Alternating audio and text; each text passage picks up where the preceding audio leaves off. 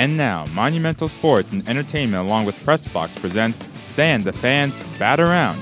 For the next 2 hours, listen in as Stan and Craig Heist bat around all manner of topics pertaining to the great game of baseball with their great group of guest contributors. Feel free to tweet your questions to Stan at Stan the Fan. Now sit back and enjoy the bat around. Guys, take it away. And the whole gang is back on this Saturday, April the 7th, correct? No, 6th. 6th. Is it the 6th? Yes, It is the 6th. I knew it. Well, it didn't take me long to start making mistakes. That's anyway. how I knew it was the 6th. but how did you know whether to go back one or forward one? I just knew. Anyway, it is the 6th of April on this Saturday edition of the Bat Around. We'll be here at 12 noon, and it's great to have Craig Heist back after a couple of weeks' absence. No, 1 week. Just 1 week. Oh, it seemed like 2. Yeah. And no, now you want to talk about back after absence? Yes. Hi. Who is this young lady? I have no You idea. remember who I am? I don't know. Brittney Everett is back after an exciting opening day. Was that your parents you were with? They were my parents, yes.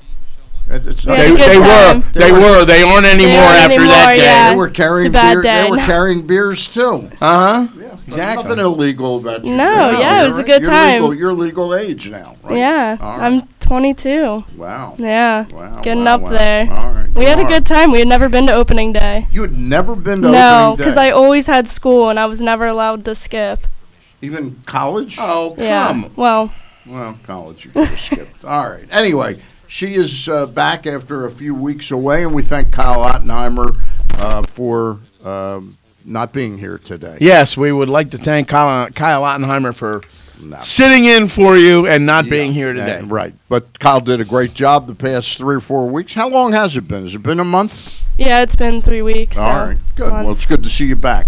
Thank you. Good Don't to let see you this back. happen any other time again. I'll try not to. All right, good enough. Interesting show today. Of course, we got real baseball to talk about for the first time since back in November or October last year when the World Series ended the 2018 season. So real baseball is back, but we've got an interesting show today. We've got Kevin Cowherd on, formerly of the Baltimore Sun, written many, many books. His new book is When the Crowd Didn't Roar. I was interviewed for that book. And it's Nebraska Press. Mm-hmm. He promised he was going to call me, never called me. We'll get to the bottom of that, why he called you and not me, okay? You mean to be interviewed? Yes. Well, I guess he Can you wanted think of any good reasons? Yeah, he wanted somebody intelligent to talk to. And Craig Heist is finishing up his last show as a member. See you guys. Later. All right, anyway, he joins us at 10:20 today. At 10:45, Todd Karpovich is going to join us. He's covering the Orioles for Pressbox and PressBoxOnline.com, doing a very solid job. And then at 11:05, we'll talk to our friend and Pressbox columnist, also official scorer down at Camden Yards for a lot of games, and that is the one and only Jim Henneman, about tonight's celebration of the life of Frank Robinson. It was nice to see Henny on opening day with his orange and black tux, like always, and just it's not opening day unless you see Jim Henneman with the orange vest and white, the tie and the yeah. He's still doing some great writing and has written a couple pieces over, actually going back 3 years. He wrote that cover story that we did with John Panizzi's artwork on the cover, The Art of the Deal, right, with Milt Pappas traded for Frank Robinson. And we will have Jim Henneman on to talk about the life and the passing of Frank Robinson and just how significant he was in baseball and in Baltimore baseball history. And we also want you to remind you to like and share. Yeah, that's right. The Facebook feed at Pressbox. So we want to make sure you do that. Thank you for reminding me. I will do that. I'm becoming very forgetful. My friend Bruce Posner is going to be very upset with me today. Very upset with me today as we broadcast from the live Casino Hotel studios. Yeah. Bruce Posner asked me to be on his show this morning at 9 o'clock. There was just one problem. I always wake up on Saturday morning and I'm rushing to get here. As long as I have my phone it's not a problem. You're The able to phone do rings, that, yeah. I can answer the phone and say, "Oh, that's right. I promised Bruce." Drove right in about 9:25. And you don't have the I'm phone. looking for my phone, and I'm going. I left my phone home. It's the worst. It's the worst feeling ever when you leave your house, you don't have your phone, and you're halfway down the parkway to D.C. and realize it at right about that time. If you realize it like a block and a half away from the house, Now, it's one thing. Yeah, it is one thing because I had plenty of time to go back. I did not realize it until I don't know where I left it this morning. Mm-hmm. I remember shutting off the alarm, going in, and then all hell broke loose. I don't know. I apologize to Bruce. Maybe you'll call him for me during. I will the because break. he doesn't want to talk to you. Yeah, I know. He called me right before the show. Anyway, in addition to those three guests that I mentioned, we will have on with us Mike Shalin of the New Hampshire Union Leader. And we will delve into just why the Red Sox are 2-7 to start the season. First of all, let me ask you a question. Can you remember a championship team? I'm not saying it's like football where they get the Thursday night football game. Right. But they're on the road for, 4 series, and aren't they? and a West Coast trip to start. Well, I think a lot of it just has to do with in recent years it's been so damn cold at Fenway, right? And they've had weather issues, sometimes snow, sometimes sleet and freezing rain, that they just started on the road, and it took them to Anaheim and Seattle. Seattle first. Seattle, Oakland. Now they're in Arizona, and then they. No, I think it's just 3 cities. Yeah, 3 no, wait cities. a minute. I think it was. No, it's 3 cities. 3 cities. I think it's 11 games, though. Right. It's 11 games. And it's a tough road trip and a tough way to start the and they're season. 2-7. And their pitching hasn't been very good. Their starting pitching has been just dismal. Terrible. And Adam Jones hit another home run last night. I noticed that. What's he got? 3? 4. 4 so far. And they moved him, and he started hitting cleanup. Right. The season hitting cleanup, and they Then moved they him moved him to leadoff. Well, no, that is he batted a couple games leadoff, and now he's they back. moved him to the cleanup spot. Yeah. That's a good spot for him there. And look, acquiring Adam Jones with a little bit of a chip on his shoulder. I mean, It's not a bad thing. Not a bad thing. Not a bad thing. And the contract is certainly Diamondback friendly. No question about it. And Adam trying to prove that he's valuable enough to get another maybe like a 2-year, $20 million deal next time around. We'll see if that happens for Adam, who gave a lot of good service here in Baltimore. No question. But I think you see what Brandon Hyde and Mike Elias are trying to do. I see what they're trying to do, but I would still say that Adam Jones would have fit with this group, especially with the team being as young as it is. There's a lot of valuable knowledge with that kind of a person and that kind of a player. And as we can see, his best days are not done yet. So again, let's get to the end of the season before we say, let's not hand him the Triple Crown this year. I mean, I just think that everybody that thought Adam Jones was washed up after last year just didn't know what they were talking about. I didn't think he was washed up, but I do think I understand the club's desire to want to build their own culture as they rebuild this team. And Adam is such a dynamic personality that if you got him here making what he's making out there, $3 million, I think Adam, it's just human nature. It's very hard to swallow working for the same boss and going from $15 million to $3 million and not think you're going to get some bad mouthing going on. Well, no, but there's a way to do that with the contract. It can be incentive laden, and I'm sure it is with the Diamondbacks as well. Yeah, it's incentive laden up to $5 million. Yeah. Right. So I mean, granted, it was going to be a pay cut, but it was going to be a large pay cut. What he could mean to this team in terms of experience and teaching these young kids something, I think would have been invaluable. All right, we will see how this plays out now. The Orioles did make a somewhat surprising move yesterday in both veins, who they acquired and who they let go of, and how the Pedro Araujo scenario has played itself out. And he's coming back, folks. He's back. He's in the organization. He's now a member of the Baltimore Orioles, and he will pitch for the Bowie Bay Sox, which is, look, the Rule 5 thing is a double-edged sword. you're getting a player who's been sort of blocked in an organization somewhat, but all too often that person that's quote-unquote blocked, meaning they've been in another team's organization for another team for 6 years, right? Is it 5 or 6? 5. 5. They the rule is really intended for people like Jim Gentile back in 1958, 59, when he was behind Gil Hodges for 4 or 5 years consecutively and couldn't get to the major leagues. Pedro Araujo was like about 19 or 20 when the Orioles acquired him. Or actually, his age surprised me. How old is Pedro Araujo now? Is it 23 or 24? I was going to say 23 or 4, yeah. Okay. But anyway, he really belonged last year pitching really at high A. At high A or Bowie at the highest. Yeah. Well, with the Rule 5 rules, where you have to keep him on up. the right. So what usually happens is a guy who is trending up is now plateau or going down because he's not getting a year of development. Right. Now they give a lot of lip service to the fact that a player like him, he's going to gain all this other, advantages by being on a big league roster, Yeah.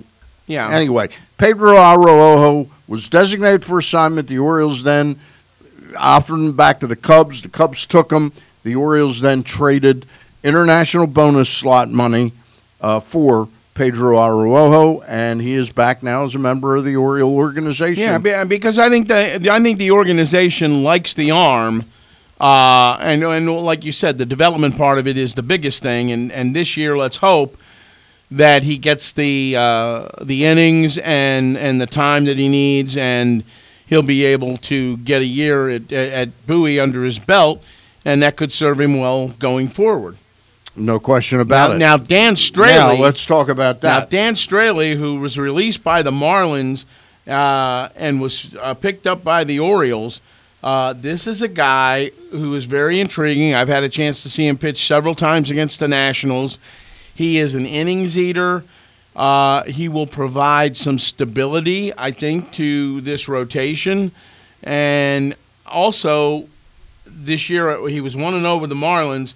His ERA was almost 6 in the one start. But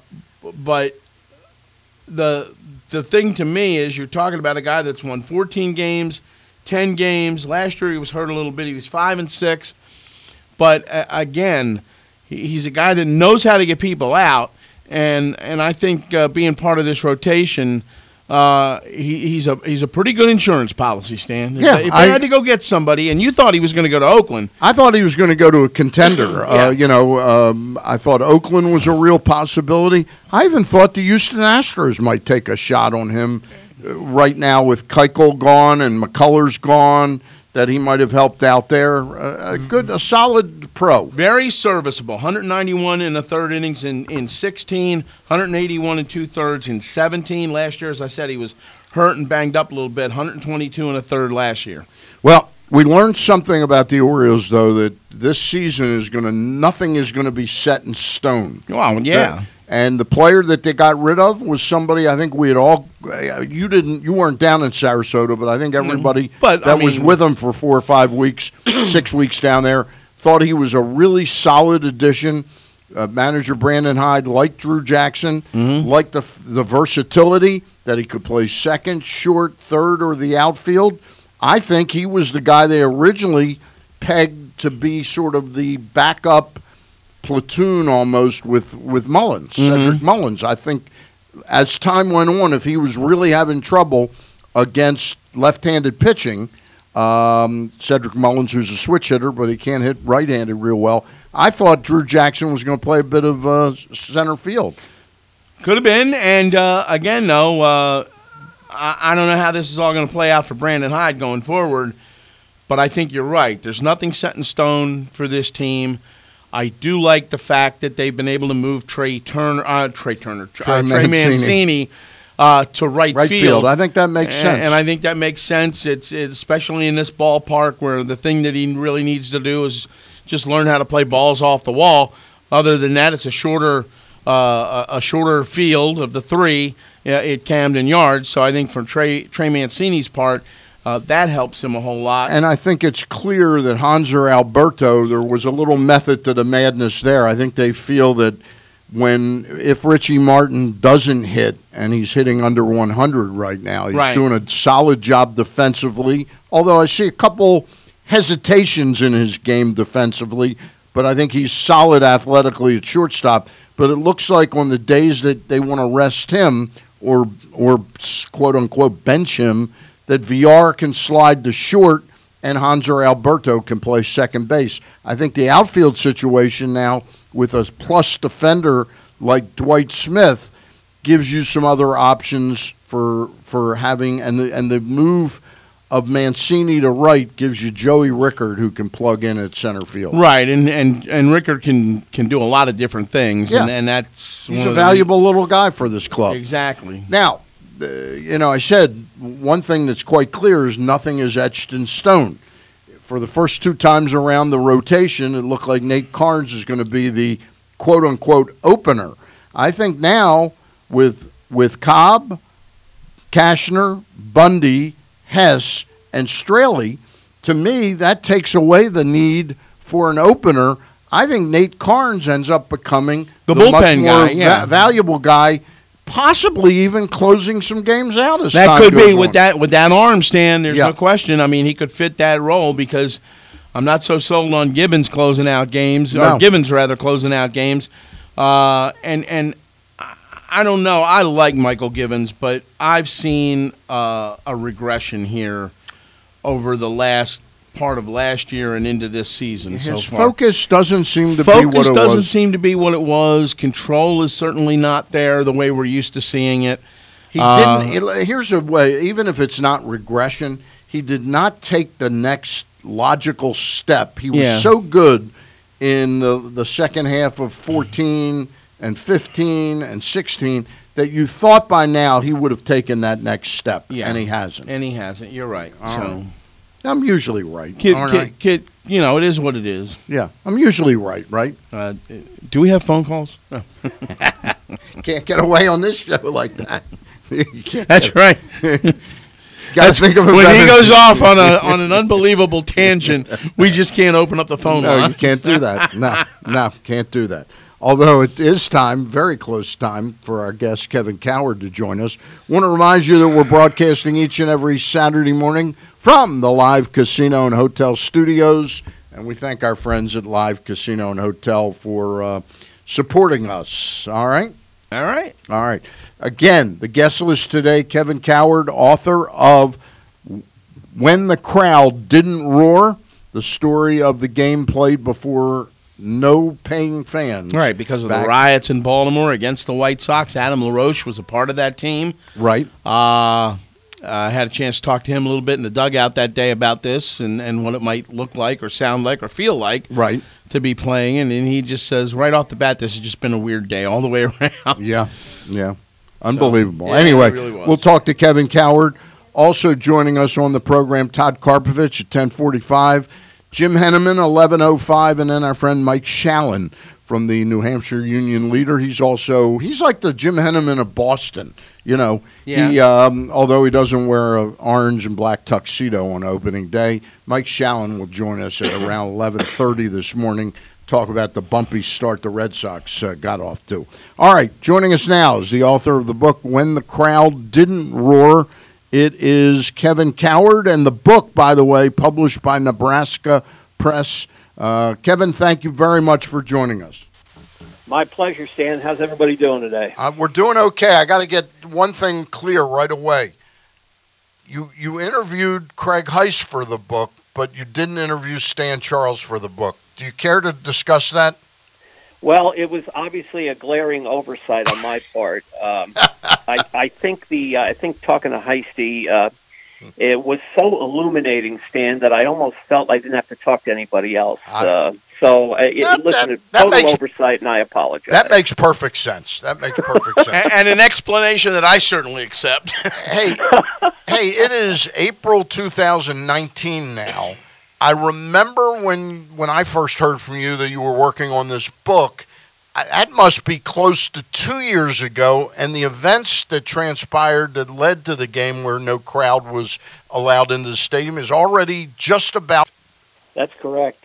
But, I think you would know from the beginning, Stan, and Heisty, too, that I just, from the very beginning, thought that this was, that the whole scene was just crying out for a book. If you go back to that, that April of 2015, and you remember what a, fraught and chaotic time it was in the city. Yep. First you had that the tragic death of a 25-year-old African-American guy named Freddie Gray from injuries suffered in police custody. And that came on the heels, you guys will remember, of a number of other, well-publicized deaths of black men around the country, after questionable encounters with law enforcement. So you had, you had the death of Eric Garner in Staten Island, Michael Brown, Ferguson, Missouri. You had the death of Tamir Rice in Cleveland, Walter Scott in North Charleston, South Carolina. So I don't think anybody was surprised when Freddie Gray's death ignited massive protests in Baltimore.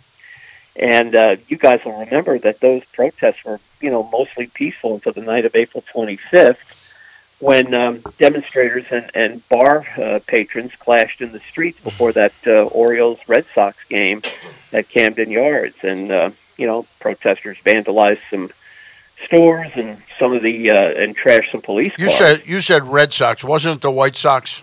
Yeah, it was the White Sox. No, it was that game was the Orioles against the Red Sox. Oh, the White Sox came into town next. Right. Correct. Okay. And so, okay. So everything that I just outlined, think about it. 2 days after this is when Freddie Gray's funeral took place, and that's when all hell broke loose in the city.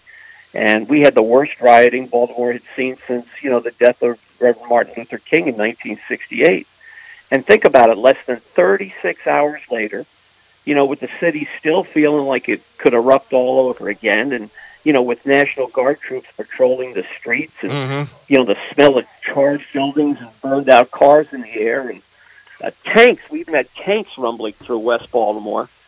Well, in the middle of all that, the Orioles and Chicago White Sox played a baseball game in lockdown Camden Yards, and as you guys know, that was the only game in the now 150-year history of the major leagues ever to be played without fans. So, I don't know. To me, guys, it made perfect sense to write a book about that incredible time in the city's history. One of the most glaring things that stood out to me was being a reporter covering both of those games with the White Sox, and the game that was fanless, if you will. Yeah. They're telling us in the 8th inning, don't leave the ballpark. Right. And then we get the okay a little later on, maybe about, toward the bottom of the 9th inning. Okay, it's okay to leave the ballpark now. So they didn't want anybody there the day before that had attended that game to leave the ballpark. And, that's how bad it was. Yeah, that's the thing. I think, there's this, I don't know whether you guys have sensed it, but there's almost this little bit of revisionist history going on.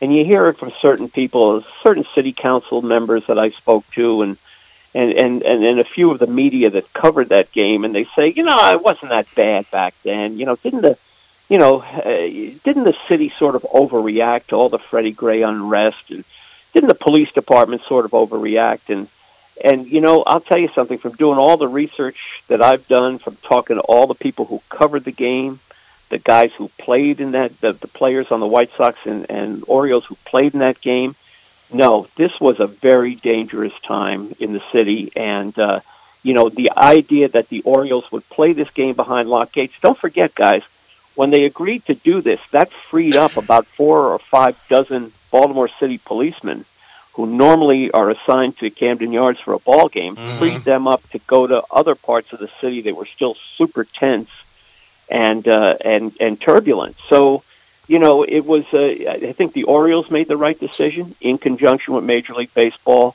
Mayor's office, the police department. I thought Peter Angelos really stepped up. He made it clear from the very beginning, the owner of the Orioles made it clear that the city's plight and the plight of its residents was on the club's mind, and they do whatever it took to whether they played the ball game or not was unimportant. The main thing was the city and the plight of its citizens. We're talking with Kevin Cowherd. His new book, a Nebraska Press publication, When the Crowd Didn't Roar, is now available. Kevin, I've got to jump forward from the events that led to the book till now. Has the baseball team, forget the city, I know the answer to that. There's been tons of businesses that have gone out of business since the events back then.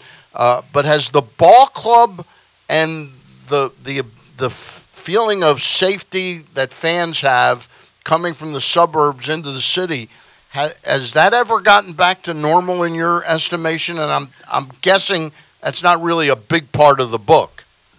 Well, it's part of the book, maybe not a huge part, but I think the answer is that there's still a ton of fans, and particularly from out of town, Yep. From the counties, from Virginia, from Pennsylvania, who are leery about going into the city. They still are, even for a baseball game. I mean, to me, guys, there's no more beautiful setting for a baseball game in the country than Camden Yards. And the idea that 4 years later we still have people who are, a little leery about going down there. They still, even though there's so many other things to do down there, there's beautiful Inner Harbor, there's restaurants, bars, hotels. It's a great place. But yeah, no, I think the effect is lingering, and the city is trying to do something about it. But let's face it, guys, in those 4 years, the fortunes of the city have also declined. They've taken real a tough big time tumble. for Baltimore, and I think the Orioles are still feeling that.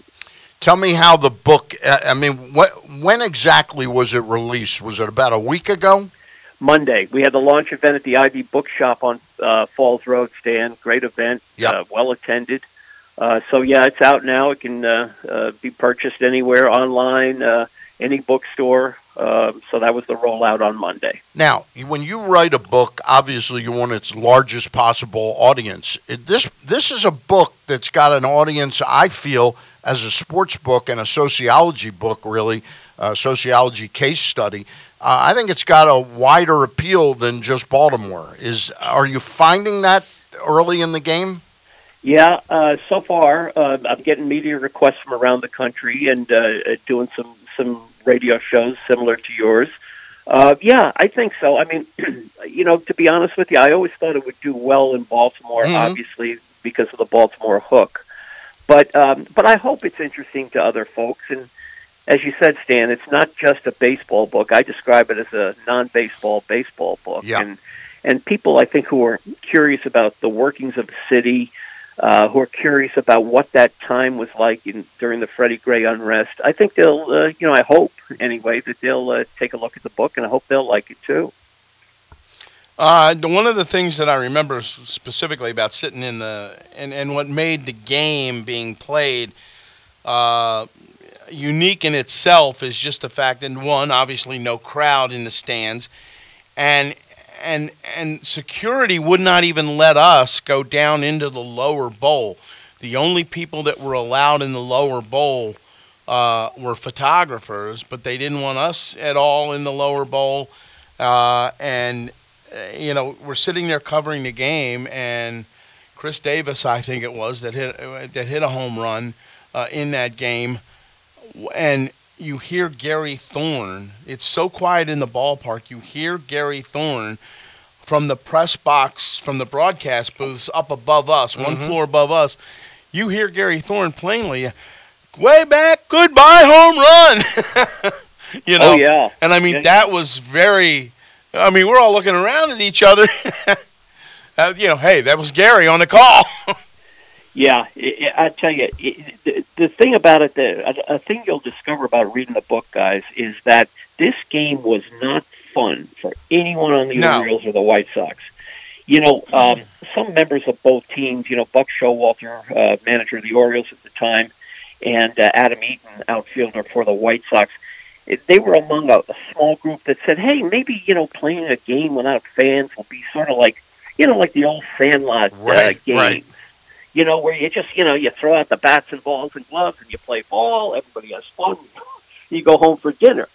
But it wasn't anything like that. Heisty, as you were describing, without anybody in the stands, the silence was eerie and it was unnerving. And the players in both dugouts were practically whispering to each other throughout the game because it felt like you were playing ball in the chapel. And you didn't want any of the players from either bench overheard saying something they're not supposed to say, because the crowd mics obviously picked up everything, which was nothing because the stands were empty. Absolutely. And, the other thing that a lot of people don't think about is that, it was so quiet in that ballpark, guys, that the players in the field, they couldn't get a handle on how hard balls were hit, because every ball that came off the bat sounded like a rocket shot, like it would hit the warehouse on the fly instead of just being like, a routine single to right. So they couldn't get, and Heisty, you talked about the Chris Davis 3-run homer. I mean, the crack of the bat for that was so loud, it just seemed to reverberate around the stadium for 5 minutes. So it was an eerie, uncomfortable setting for these guys. And, the White Sox were about ready to start a 3-game series the next night in Minnesota. They played that game. They played the game against the Orioles like they just couldn't wait to get out of here, get to the airport, get on the flight, go to Minnesota. So it's not a good game, not a fun game for players on either team, that's for sure. The Orioles jumped out to a big lead in that game, didn't they? Yeah, they did. So, Chris Davis hits this 3-run homer. That was the last home run. I think that was the last home run he ever hit for the Orioles. I think it might have been. I'm telling you, I think it might. I feel so bad for that guy. Maybe they should go back to playing games without fans, and then Chris could. Yeah, bring that up with the Orioles. Some would argue the second half of last year they did. Right, exactly. But no, they jumped out. So the Orioles, you may remember, guys, they were facing Jeff Samardzija. Yeah, that's right. It was Jeff Samardzija, yep. Overpowering pitcher, 98, could easily touch 98 on the gun. But they jump out to that 4-0 lead with Chris Davis's 3-run homer. And by the end of that inning, it's 6-0. And you know what? For all intents and purposes, the White Sox threw it in, and the Orioles cruised to an easy win. And here's another thing, guys. That game played in 2 hours and 3 minutes. Yeah, I remember that. Yeah. When was the last time we had a game like that? I mean, now every game is a 3.5-hour slog fest to me. It missed 2:02. The opener of Camden Yards, pitched by Rick Sutcliffe by 1 minute. 1 minute. Interesting. Right, and look how many years ago that was. Yeah. So that tells you a little something about pace of play. Kevin, you mentioned you've gotten a lot of requests out of town, to do media stuff. What do you got in the way of book signings locally here? Do you have a few lined up in addition to Ivy? Yeah, we definitely do. We got a bunch of them, Stan. Monday, we at 7:30 will be at Greedy Reads in Fells Point, a relatively new bookstore. I'll be at the Pikesville Barnes & Noble the following Thursday. And we're doing a lot of library stuff, library signings, and other Barnes & Nobles around the area. I'm gonna have to get a copy of this as soon as I can, because you're going to be getting a copy. Well, what I want to do though is, because Adam Eaton played in that game, I want to get him a copy of this book as well, since I see Adam all the time covering the Nationals. We'll make that happen. You know what was kind of odd about that? I tried to approach Adam about helping with the project. Yeah. And he didn't want to do it. And, I understand that. For a lot of these guys, it was just, again, an uncomfortable game. They weren't crazy about playing it, and they probably didn't want to revisit any memories from that day. Who were you able to get? Did you get Showalter? Did you get? Oh, yeah. So the Orioles were terrific, guys. And they, initially when I approached them, I approached Greg Bader, you guys know, Vice President of Communications and Marketing. And the first thing he told me when I made my pitch to him was, we just turned down ESPN for something like that. Right. So I'm looking at him, and I said, oh, my gosh. I mean, here the project's going up in flames. I've been here 5 minutes. Right. But I think ESPN was approaching the Orioles on a different. They had a different tack they wanted to take with the game. But Greg was terrific, and the Orioles were great guys. The guys that I relied on the most and they're all gone now. So that shows you what happens when you cooperate with me for a book. Buck Showalter gone, Adam Jones gone, Zach Britton gone, Caleb Joseph gone, Ubaldo Jimenez gone, and the only guy left is Chris Davis. Yeah. And we know what happened to his career. Yes, we do. How about the White Sox? Their manager was probably Robin Ventura, right? It was, and you know what, guys? From the very beginning, I relied on the Chicago papers, the media, and Chicago writers for this game. When I was thinking about how I was going to present this book, it was going to be a Baltimore-centric look, and I was going to concentrate on the Oriole players. Because you got to remember, the White Sox got here in the middle of all this stuff happening, and they were basically holed up in their hotel room for 3 days. Yeah. So to me, the more interesting story was always from the Orioles' perspective. Did you get to talk to any political figures? I mean, the mayor or the governor? Yep. Mayor Stephanie Rawlings Blake, the mayor of Baltimore at the time, declined to help. But I talked to many of the city council people. I talked to Kwesi Mfume, former Maryland congressman and former NAACP president.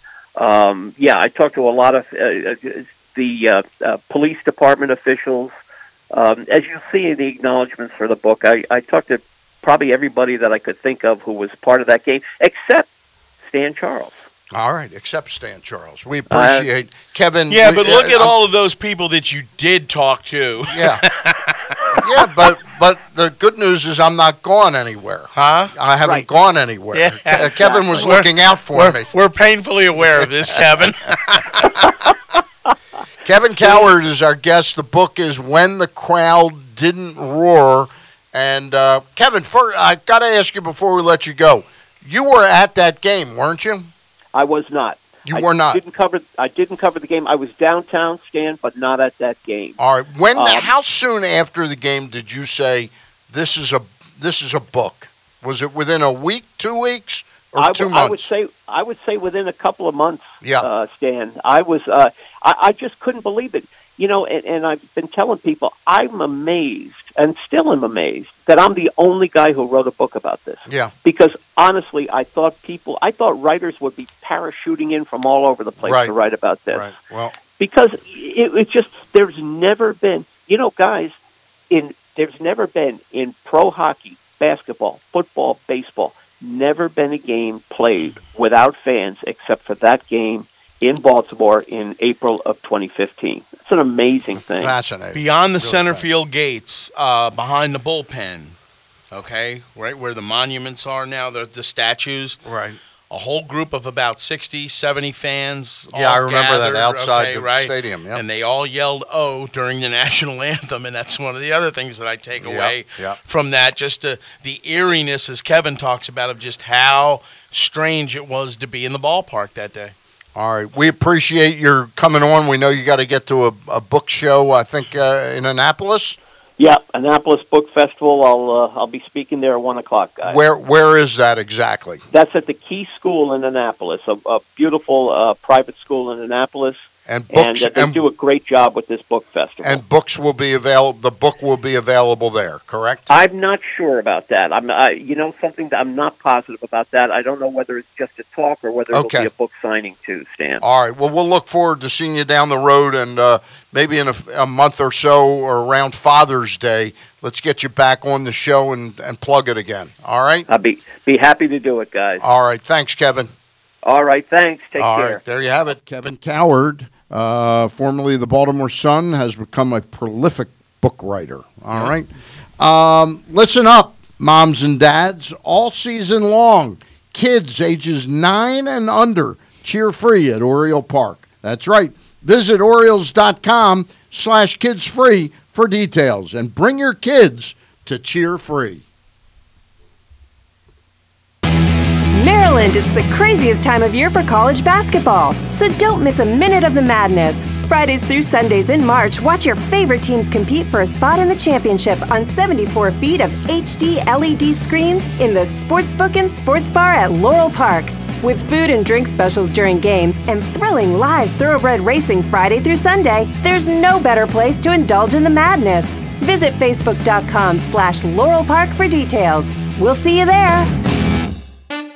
The latest edition of Press Box is available now. On the cover, Stan the Fan Charles sits down with new Orioles general manager Mike Elias to discuss the plan for guiding the franchise back to prominence. Plus, Hopkins legend Paul Rabel details his vision for how the PLL can be a game changer for pro lacrosse. Press Box is available for free at over 500 area locations, including 60 Royal Farm stores. You can also find the entire edition, as well as the best daily coverage of the Orioles, Ravens, and Terps at PressBoxOnline.com. 1/3 of crash fatalities in Maryland are due to impaired driving. Don't be a statistic. Be legendary. What does it mean to be legendary? It means always making a plan to choose a sober driver or be one. Never drinking, then getting behind the wheel. Making sure to get a ride for yourself and your friends if needed. Always speaking up and taking the keys from an impaired driver. Remember, sober drivers save lives. This safety message is brought to you by the Maryland Department of Transportation. Visit BeLegendaryMD.com. Chick-fil-A Nottingham Square is very, very popular, as you've undoubtedly noticed if you've been there recently. Want to skip the lines completely? Download the Chick-fil-A app and your food will be ready when you get there, but not a minute sooner. Your hot, fresh waffle fries, fresh, never frozen chicken, and ice-cold drinks will be delivered to you when you get there. They'll bring it out to your car, or you can come in and get it without standing in line. Plus, ordering through the Chick-fil-A app earns you reward points that will add up to free stuff. And the app remembers what you like. So if you like extra pickles, then the app remembers. If you prefer less ice in your drink, the app remembers. Anytime you customize your order, the Chick-fil-A app will file it away and remember for your next visit. Chick-fil-A Nottingham Square, 5198 Campbell Boulevard. If you need help downloading the app, ask the Nottingham Square store owner, Steve. Steve can do anything. Chick-fil-A, get the app, skip the lines. Respect. It's more than a word. In the U.S. Army, it is one of our core values, earned through selfless service to our nation and making a difference both at home and abroad. On the Army team, respect is earned daily. And now, in addition to earning respect, you may earn up to $40,000 in bonuses if you qualify. To learn more, visit goarmy.com/bonus or call 1-800-USA-ARMY. Paid for by the U.S. Army. This is former Terp AJ Francis, just here to let you know that I am a huge wrestling fan. I know you are too. And there's a lot of stupid idiots out there that ruin the wrestling podcast experience for everyone else. Hey, Aaron Oster from the Baltimore Sun and Rolling Stone. I don't understand why people would ever cheer for Roman Reigns. He's awful. I'm sick of it. Boo! Boo Roman Reigns! Never wrestled for Ring of Honor, never wrestled for PWG, never wrestled in Japan. He is no Kenny Omega. Too sweet me, bro. I hate both of you, and this is why I keep stupid idiots like you on my list. This is your boy, Y2AJ, here to save you. Find Jobbing Out, the podcast tab at PressBoxOnline.com, on SoundCloud or iTunes. Hi, we're back. We are back, and it's time to talk about the Pressbox High School Lacrosse Show. Is sponsored by Jerry's Tire, located in Baltimore City, just steps away from Little Italy in historic Jonestown. Jerry's not only sells all the major brand tires like Bridgestone, Michelin, and Continental, but is your go-to shop for everything from oil changes to factory scheduled maintenance. All repairs are backed by a nationwide warranty. The team over at Jerry's has been serving the Baltimore area for over 62 years, and they're eager to earn your business. So give them a call at 410-685-4330 or visit them online at jerrystire.com. That's GERRYS tire.com. And that's where you can shop for tires and schedule an appointment. Jerry's Tire. All right, we are back, Mr. Heist. Yes, we are. And the Nationals have a game coming up at 1:10.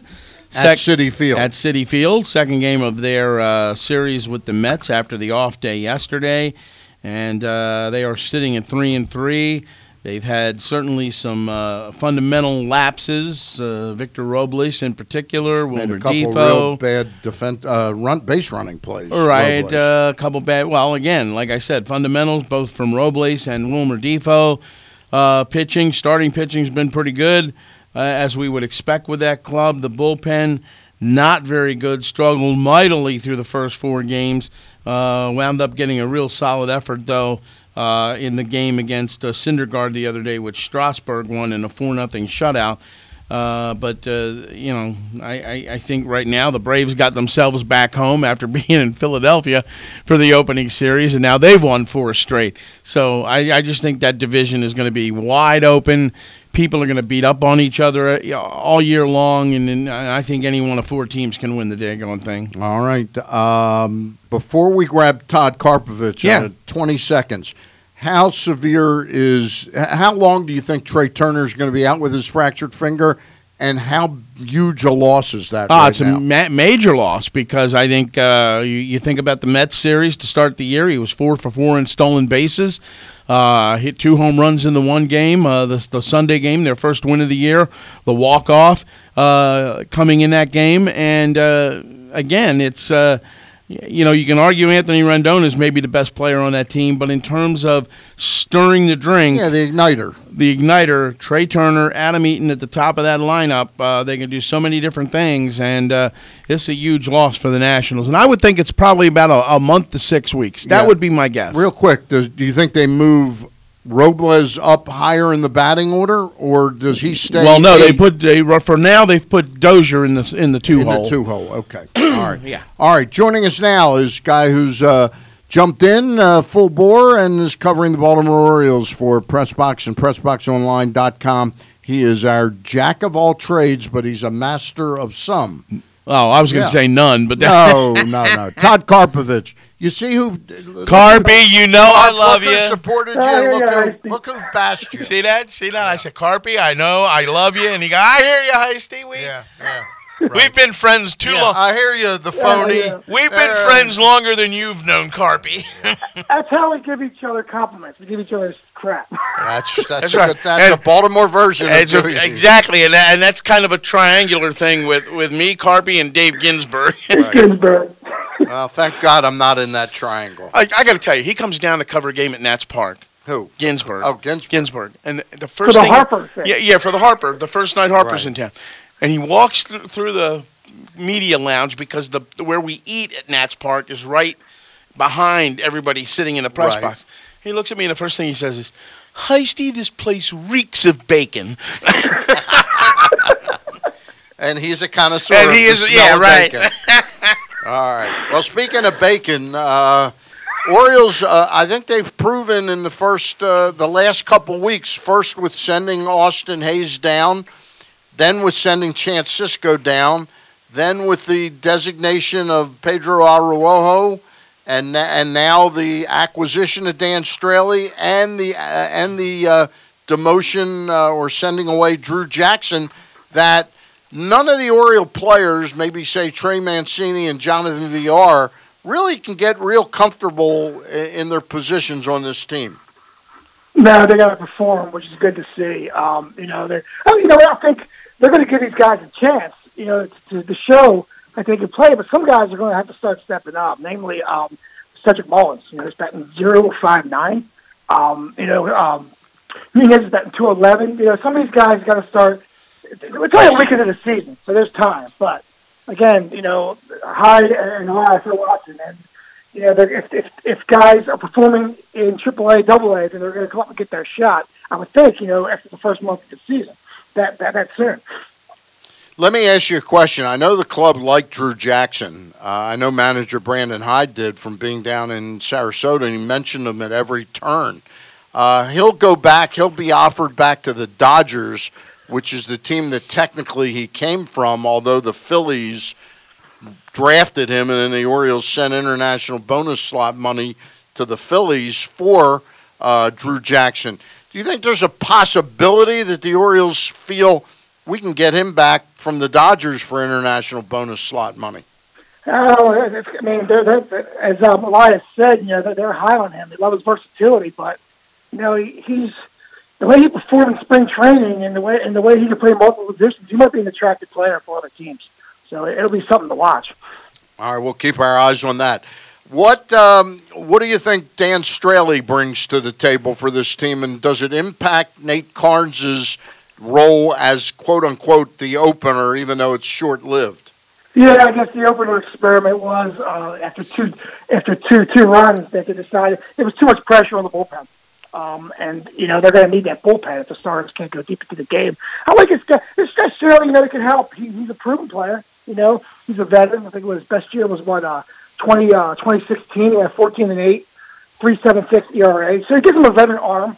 He'll get a shot. I think going to the traditional 5-man rotation, at least for the first couple months, is the way to go. Especially the way the bullpen was getting worked over. I mean, I saw it against the Yankees on opening day. I think this is a double-edged move here. I think it strengthens the starting rotation, and I think as smart as Elias and Hyde and Sig are, I really think they miscast Nate Karns thinking he could come in after not having pitched at all in 2018 and be some sort of innings eater. I think his numbers yell out to me short and frequent to me for Nate Karns. And if he can warm up 2-3 times a week and pitch in 3, much more valuable that way. I agree. I think he's a good chip coming out of the bullpen now. I don't think he just wasn't cut out for an open role, especially when he's giving them 2 innings. It was just too many. It just put too much pressure on the back end. And the middle of the bullpen was a problem. Yeah. But I think him coming out of the bullpen now, in the 5th, 6th inning, 7th inning, he'd be really effective for them. Let me ask you this. I think the one thing that we've seen over the first week and a day, if you will, is just everybody expected this team to be quote-unquote bottom feeder and thing, and it still may turn out to be that way. But my take out of this first week is the enthusiasm and the way they've played the game pretty much the right way. Yeah, there have been some hiccups here and there, but I think that's what they've gotten out of this team over the first 7-8 days.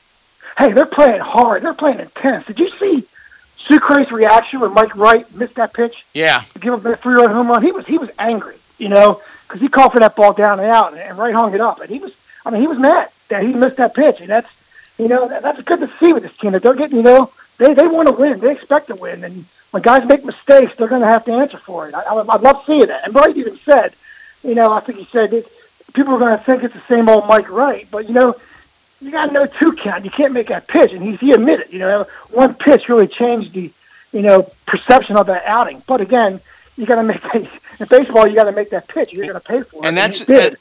And that's what made this move with Straley coming here a little more interesting. Stan and I were talking about earlier that I'm a little surprised at who they cut because I thought maybe that could have been Mike Wright's ticket out of here as well. Yeah, I agree. But he's going to get another shot. I guess, he's pitched pretty effectively. He was pretty effective at, Dortz. He was a contender for the rotation. So we'll see what he can do. I think he'll get another chance. Probably not today, maybe tomorrow. We'll see what he can do. But, again, he's a guy who's got to watch his roster spot right now. Yeah, he's going to have to keep an eye on it. I'm not trying to make an excuse for Mike because he clearly missed that pitch and it's inexcusable. I think Mike really got caught up in he goes to spring training and knows he's in the fight for his life for a roster spot. He gets on a roll down there, and again, we don't know exactly what batters he was retiring, but he has 10 shutout innings, and I think all of a sudden there was all this talk, hey, you're going to be a starter. Mm-hmm. And at the very end, it just because of the situation of the way a baseball season starts, he was needed early on in a relief role, and then that changed, and I think he got sort of out of sorts where his mindset had been, hey, I'm a starter again. That's what I want to be. And I think he's got to really recalibrate and get into this relief role because that's where he's going to be or he's going to be gone. And that's where they're going to need him. Yes. Yeah. Well, that's the thing. A lot of these guys got to get their heads straight. I tell you what, it was very, very difficult listening to Chris Davis talk Thursday after that game. He was really emotional. I mean, they booed the heck out of him. And he was, I think he's back. He's back in a bad place. I mean, I don't know what they're going to salvage out of that. And now, it's national news now. Everybody's writing about Chris Davis. So the pressure's even there's even higher pressure on him now. I'll tell you, a very difficult interview after the game on Thursday. Well, he's in a bad place or back in a bad place, but I never thought he got out of the place that he was in anyhow. Yeah. Well, I think I'll give you my 2 cents on this. I think the reason he hasn't gotten out of that place is because I think they're attacking everything but the 8,000-pound elephant in the room, right, which it's between his ears. He needs to sit down with a sports psychologist, and it's not one 20-minute meeting. This is some ongoing stuff to talk about performance anxiety. That's what he's got going on. You're right. Yeah. It's got to be a daily session. It's very painful for Chris. It's very painful for us that have to cover it. And I very rarely have ever gone out and said this, but I think it's incumbent upon the fans in Baltimore. You don't have to give him a pass, but the booing is so counterproductive to what he's trying to do right now. There's no way that the booing assists him at all. And I know, listen, the Orioles are going to be trying their hardest to get any fans to come through the gates this year. You certainly have the right to boo Chris Davis, just like you have the right to boo anybody. But it's so counterproductive, and and I know people are going to laugh at me, you have sort of a human tragedy unfolding, and you can laugh or say, what are you talking about tragedy? He's got $21 million a year. That's not what I'm talking about. This is a guy who is suffering, and me personally, I'm not going to boo him. It doesn't help. The manager knows what's going on. The front office knows what's going on. They're not letting them know anything. But booing him and yelling their dissatisfaction doesn't change, what the manager and the front office already know. Well, look, I don't profess to know Chris Davis like my best friend that I grew up with, but I have been around him enough to know that he's a sincere guy, and when you talk to him about certain subjects, he opens up to you. Yep. And you can tell from a human standpoint that nobody's bothered more about this than Chris Davis. Right. And it is killing him inside.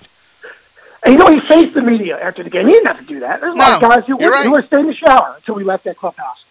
But he was, there was a big scrum of media opening day. There must have been, 15, 20 reporters there. And he answered every question. So you got to give him credit for that. He's taking accountability. He's taking accountability, but I've got to tell you, I don't know whether it comes from Mike Elias, Brandon Hyde, or Chris himself. And I'll be honest, I don't know for a fact that he hasn't talked to somebody, but I assure you, he did see a sports psychologist. He did see someone?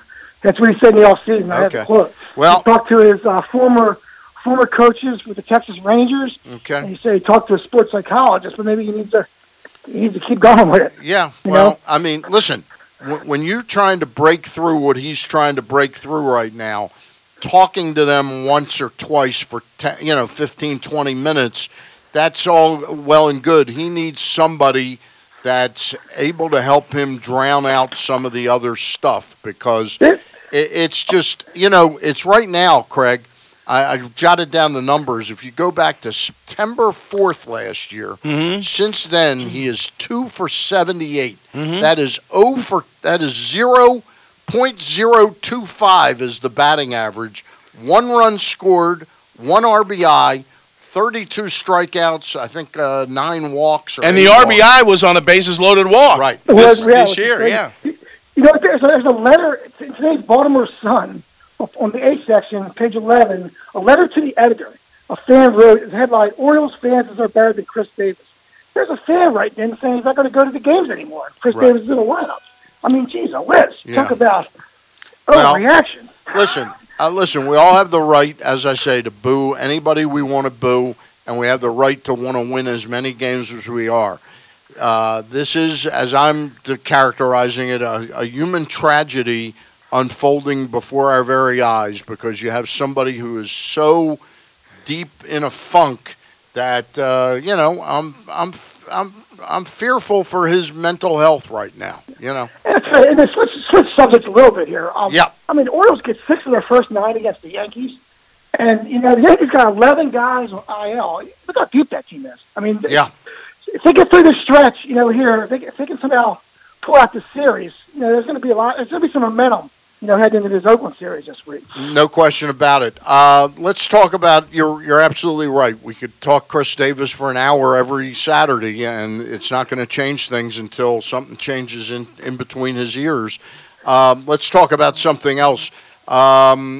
It was kind of encouraging when you compare it to a year ago, how they rushed Alex Cobb in from signing him March 21st to get him a start. I think it was in the second series of the year last year up in Boston. To see him pitch 5+ innings and look like the Alex Cobb that they thought they were getting. Oh, yeah, he looked really good. And a whole spring training helped him. I'll tell you what, at the end of the day, though, he's going to be a valuable trade chip, in July if he keeps pitching that way. And he knows it. He's ready to go to contender. He's a guy, looking, maybe looking to pitch for a team in a playoff run. So that's something to watch too. Now, the flip side of that is you get sort of the mixed bag already with the 2 starts of Andrew Kashner. He looked horrible against the Yankees, and he looked very good against a Toronto team that frankly does not hit very well. They're going to have trouble scoring runs the whole year. So he's a mixed bag. Dylan Bundy gets the start tonight, I believe. Big start for him. And it is a big start because, look, the Orioles would love nothing better than to see him sort of arrive at the dance and start to perform the way they thought he would when he'd be a major league pitcher. And also, frankly, they need him to perform much better to create value for himself as well. Yeah, exactly. He's got to keep the home runs down. That's been his challenge. And he's up against it tonight against the Yankees lineup. That team can hit. All 8 of their runs came via the home run on Thursday. So that's how they're going to score. What's been your impression of this bullpen so far? I think the pitch. It's been hot and cold. They pitched great in Toronto. They actually pitched great in that first series against New York. But again, I think they're showing some wear and tear. I think that off day yesterday is really going to help them.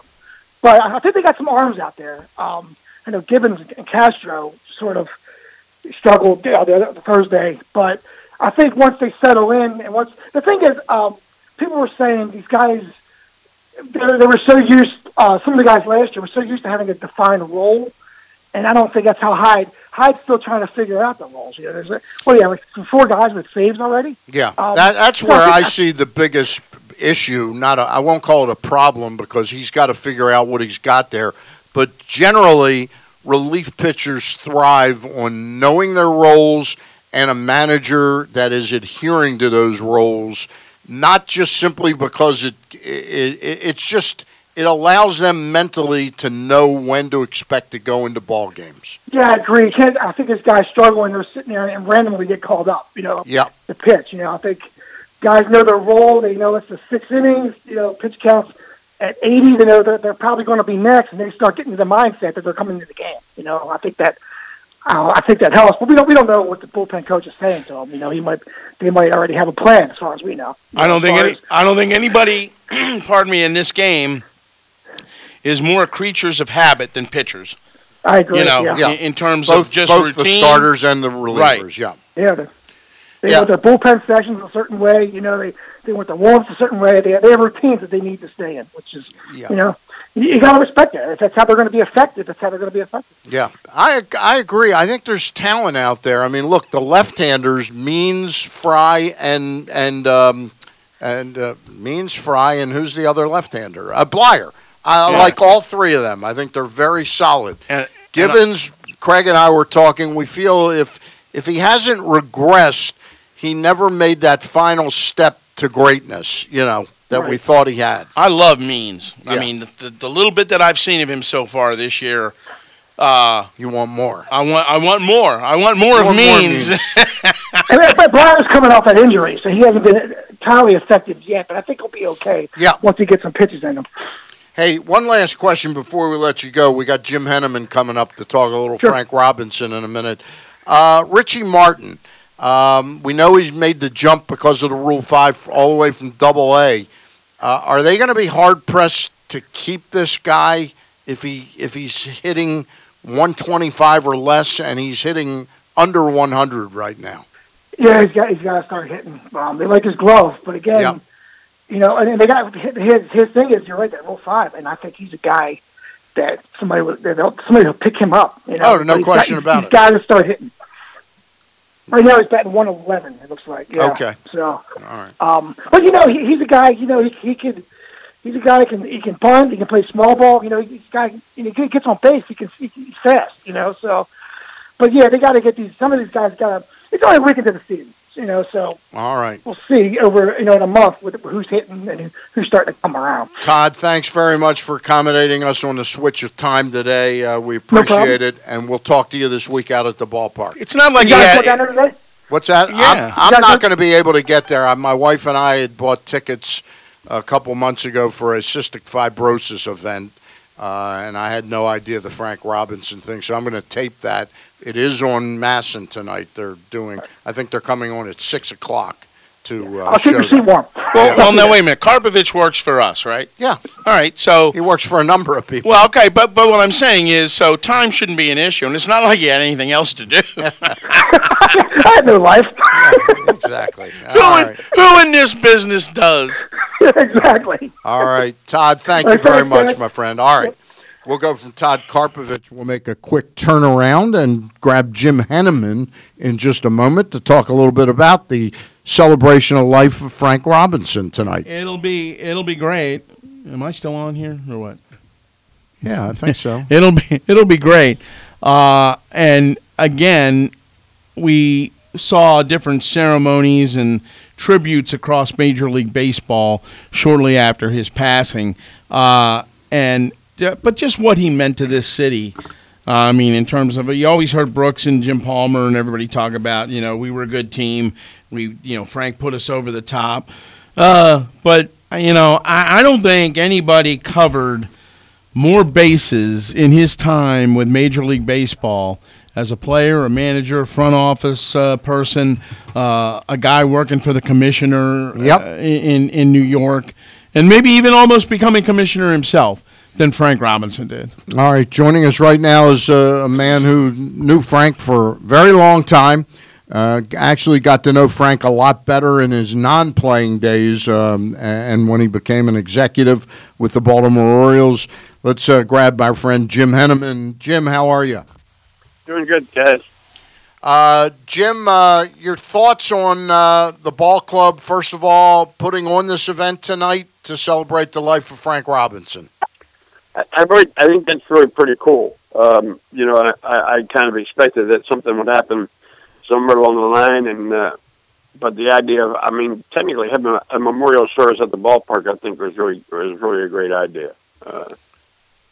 Kind of gives everybody a chance to participate, and I'm looking forward to it. Well, I'm hopeful that the Yankee fans will be there in abundance, and that some Oriole fans who might not otherwise have gone tonight will want to pay their respects by being there to help celebrate the life of Frank Robinson tonight at the ballpark.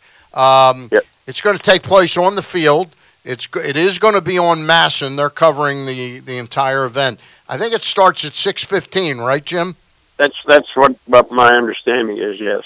And in your reference to the Yankee fans, I would expect that there would be a much more Yankee fan presence tonight and tomorrow. Actually, the game Thursday, we were talking about that. I said it might have been the least Yankee crowd that in the history of Camden Yards. Yeah, right. But I think the fact that there was an off day in between and the weekend is now, I think we'll see a marked difference in that. And the weather's supposed to be about 70 degrees both days. Yeah. Right. Yeah. All right. Well, so that's the good news and the bad news all wrapped up in one. Yeah, and you know what? It's nice. I just want a nice crowd. It doesn't have to be all Oriole centric. I know the Yankee fans will pay their respects and be respectful to this event tonight. But Frank it brings up the topic. He wasn't just Baltimore. He was Major League Baseball, wasn't he, Jim? Yes, I agree with that. And I really, of course, this might be putting people on the spot, but I'm going to be really curious to see how the players of both teams react to this summer, especially the Baltimore. I mean, a lot of these kids on the Baltimore team. I mean, in all honesty, hardly really know who Frank is unless they're really good students of the history of the game. Well, I would expect, not that they'd be ordered to attend it or be in the dugout respectfully. I think Brandon Hyde, who will, I'm sure, will be standing at attention and listening to the words that are spoken tonight. As I understand it, Jim, Brooks, Boog, and Jim Palmer are all going to speak tonight. Correct? Yeah, I'm not aware of all the speakers, and but I have heard those three names, and I'm sure it'll be an impressive list. I'm glad it's them and not me. I know that. Yeah. Not that I would be involved. Don't get me wrong, but I think that even after all these years, I think it'd be tough for all those guys.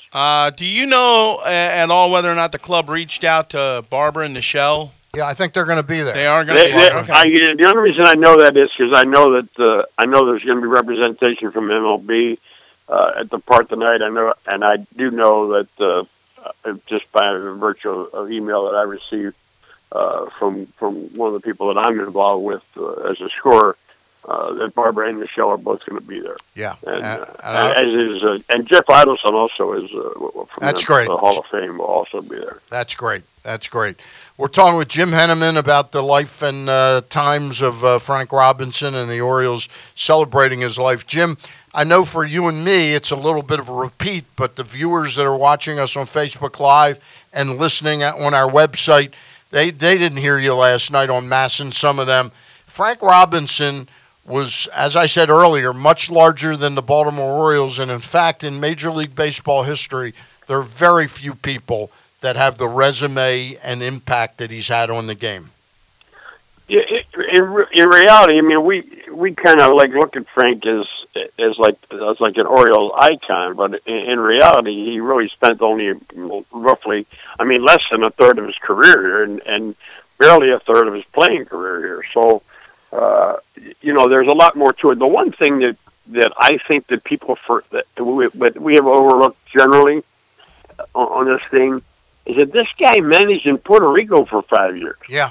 While he was playing, that's an incredible, the more I think about that, the more it makes you wonder who in the world would go through that. Yep. I understand he was really driven to become a manager. There isn't any question in my mind that becoming the first African-American manager in baseball was a priority for him, almost not maybe from day one, but maybe from day 2 or 3, and the fact that he went to that extent to do it. And the other thing was he also, after he had a big league job, after he had 2 big league jobs, he ended up going back to the minor leagues and managing the minor leagues before returning to the big leagues as a manager again.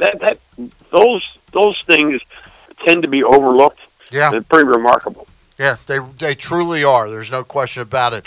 And I agree with you. Both of them kind of equally remarkable with the resume that he had and sort of the money that he was used to making as a player back. And I know it's all relative, but for him to have gone back to Rochester to manage in the Oriole system was quite remarkable. No question about it. One other thing, it's funny. We saw Brooks and Eddie at Camden Yards on opening day. Right.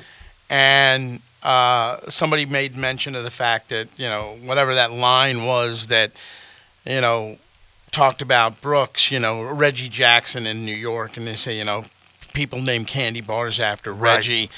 People in Baltimore name their kids after Brooks. Gordon Beard's famous line. Right, Gordon Beard's famous line. But with Frank as a kid, and I thought about it, I was so fortunate to cover this guy with 2 teams as a manager, the Orioles and then, the Nationals. But growing up as a kid in Baltimore, he was my favorite Oriole. He was the guy that you went on the sand lot with and imitated the batting stance. And I used to catch crap about that because of the fact that Brooks was here, And I used to get a lot of flack from friends because of that. and at a time where you could understand where the flack was coming from. Sure. But Frank meant that much to me as a player, and the fact that he played for the Orioles made it even much better, and the success during that run that he was here. Jim, it's hard to believe it's been over 3 years now, but 1965 was the trade was made, and we did in 2015 on the 50th anniversary. You wrote that great cover story that John Panisi did, that great artwork, The Art of the Deal. What do you remember about that, and what the Reds were trying to accomplish, and why they would have traded a player of that ilk? What I remember most about it is that I had been given an inkling that something was going to happen about. I'm going to say about 4 or 5 days before that trade was made. It was a weekend. I remember it was Leaving Field was getting ready to leave. There was some kind of a farewell party that was being held, and Oriole, who at the time was an Orioles scout, had told me that they were on the verge of making a blockbuster deal that was going to, that was really going to really shake things up. But that's as far as that I could ever get with it. I never really could find anything more about it until it happened. And then in retrospect, the Reds who felt like they were pretty well fortified offensively. Yep. Needed a pitcher, and it wasn't like they were left devoid. But they did have a good team. The worst thing, listen, the way things go today, the way people value the starting pitching slowly in today, a trade of that proportion to a guy, a 30-year-old, quote unquote, old 30-year-old outfielder for a younger pitcher, starting pitcher, it might not even cause a blink of an eye right now, because I mean that's how screwed up. In my mind, that's how screwed up this game is right now. We so overvalue starting pitching right now, and pay guys incredible amounts of money to pitch 5 and 6 innings. It blows me away. But that's another story for another day. Story for another day. That's another topic. All right. By the way, again, we're talking with Jim Henneman, who writes for PressBox and PressBoxOnline.com, covers the Orioles and Major League Baseball for us. He's an official scorer, and he does special publications for the Orioles. He is probably the preeminent, along with Bill Stetka in this town, preeminent Orioles history expert, and he's talking about Frank Robinson. First of all, Jim, were you at the ballpark on Memorial Stadium on May 8th, 1966? Yes, I was. Yeah. So you saw? Were you in the stands or were you in the press box? No, I was working. I was working. I was like the number at home games. In my News American days, I mean, we always had 2 guys at the ballpark, on home games. So I was, and I talked myself into if you remember, I think the official, unofficial estimate of the distance of that home run off of Louis Tiant was 451 feet. Right. And I remember going to the office the next day and telling John Stedman, there's no way that ball could, I can't believe that ball could get out of this ballpark and, on the fly and only be 451 feet. So he decided it was a great idea to go and get bring a surveying company. We went out to the ballpark. Sandron was there. Right. Showed them the flight of the ball, where it went out, where it left the playing field, where it left the stadium, where it hit. They did the whole 9 yards, and when they came back, their estimate was 453 feet and 6 inches. And wow. So we spent the whole day for 2.5 feet. So it goes to show you, when we try to estimate distances, that maybe we should just trust the people that are making wild guesses. It's amazing how memory works. I remembered that it was the nightcap of a Sunday doubleheader against the Indians, but Jim, both teams at the end of that doubleheader, I mean, we make fun of the fact that the Indians weren't good from 54 all the way until Mike Hargrove's teams, in the late 90s or mid 90s, excuse me. The Indians after that doubleheader were 15-4, and so were the Orioles, and the Orioles swept them. And Louis Tiant pitching that game, Craig, you may not know this, I know it now because I just read it. He had pitched 3 complete games in that season, 27 innings, had not allowed a run, had a 0.00 ERA. First inning, Frank Robinson takes him deep, yeah, and out of the ballpark. that was true. And what you forget, I think like the Orioles started like 9-1 or something that year. So, right. And so basically going into that doubleheader, they were I guess behind Cleveland. Yes, there were 2 games behind Cleveland. Yeah. Would I be correct? My memory, Mel McGahey, the manager of the Indians back then. I'll look it up while you guys are talking. I honestly don't remember that. All right. I vaguely remember him having one very good year. Heisty, you ask a question. Well, I'm going to look that up. Jimmy, when you think about Frank, and this is something I did happen to see on the rerun when I got home from the Wizards game last night, the Mid-Atlantic Sports Report. When you talk about Frank touching all the bases, not just here in Baltimore, but as a player, a manager, a front office guy, a guy who worked for Major League Baseball under the commissioner, and heck, who knows, maybe even came very close to being commissioner. This is a guy that really kind of touched everything in the game and was as respected in the game, but yet as a player, never quite got the due that he was deserved. Yeah, absolutely. And it is kind of, I was looking at some things about, he and Hank Aaron went into the Hall of Fame on the same day. And and I bet the only way that Frank came out top on that was the length of the speech, because as I recall, Frank's speech was probably every bit of 40-45 minutes, I think. Wow. But he made a remark that then he said he'd been chasing Aaron ever since he broke in, and which is kind of the truth. I mean, Aaron always had a little bit more, had more of the spotlight than Frank did, pretty much too. And of course, he was behind Willie Mays and behind Jackie. But when you stop and think about the time that Frank broke in and the area of time, it was really not that far behind. When Robinson broke the barrier, and so for a guy to have done what he did, almost in anonymity, so to speak, is kind of remarkable. Although I know that's really is a stretch, but he probably is, and justifiably, probably the most underrated superstar in the game's history. Hey, Jim, 1963, the manager of the Cleveland Indians was Bertie Tebbetts, who went 79 and 83 in 63. George Strickland managed, for some reason, 72 games the following season, and then Bertie Tebbetts replaced George Strickland and managed through the 66 season. Yeah. Okay. So it was Bertie Tebbetts would have been managing the Indians. Well, I do remember Bertie Tebbetts as a manager of Cleveland, and then much later as a scout. Scout for the Orioles, yeah. Well, and he also he scouted for a lot of teams. Yes, he did, including he was advanced scouting for a team. I forget what year it was, but Earl loved to be around and listen to his stories. Bertie used to get on a bus and ride. He was scouting the Orioles for some other team, and he was riding the bus to the ballpark. Jimmy, those 6 years that Frank played for the Orioles, from 66 to 71, and from the middle of 68 through 71, and then, of course, he was a bench coach for a while. How much of being around Earl Weaver do you think influenced Frank? As you know, as you said, he wanted to be a manager. I think a lot. I mean, I think that was one of the reasons. As soon as Earl got the job, that he went to the Earl and asked Earl to recommend him for the Puerto Rico job, because Earl had been, that's kind of what got. I mean, Earl was managing the minor leagues for the Orioles, but he also had been managing in Puerto Rico for a couple of years. So,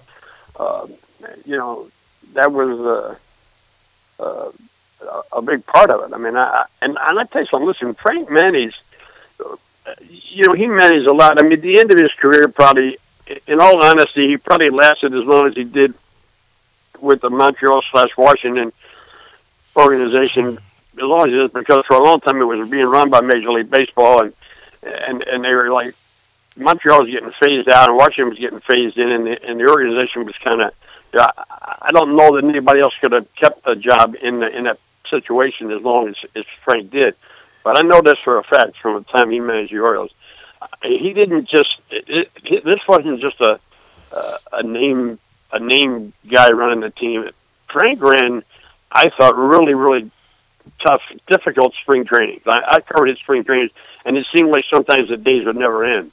And he was really kind of a perfectionist, or maybe almost to a fault. And just yesterday I read a great line about there was a catcher in Cleveland that played for him named John Gibbons, who he was going to suspend for the year because he just didn't like the way he went about playing the game. And Rico Cardi summed it up by saying he expects us to play the way he did. Yeah. That's a great line. Not necessarily with the results that he did, but play it as hard. Yeah. But it was funny. You mentioned about how maybe not a lot of managers would have survived the 2 years like they had in Washington. But the first year in Washington in 2005, you got to remember that team was 51-30 in the first half of the season, and then turned around and had the identical record, only in the opposite direction the second half of the season, and they finished 500 for the year. Jim, we appreciate your coming on and talking about number 20, who they will honor tonight out at the ballpark. 6:15 it starts, so if you are planning to go to the game, please watch it. And if you're not going to the game, or you're going out to eat, or you're going to the Cystic Fibrosis Gala, you can tape it on Masson. Jim, we really appreciate your coming on and talking about Frank Robinson. Okay, guys, how's it going? All right, thank you. All right. And from talking about somebody that we love, Frank Robinson, now we talk about somebody that we also love, and that's the Costassin. That's right, and I missed it last night because of... Why?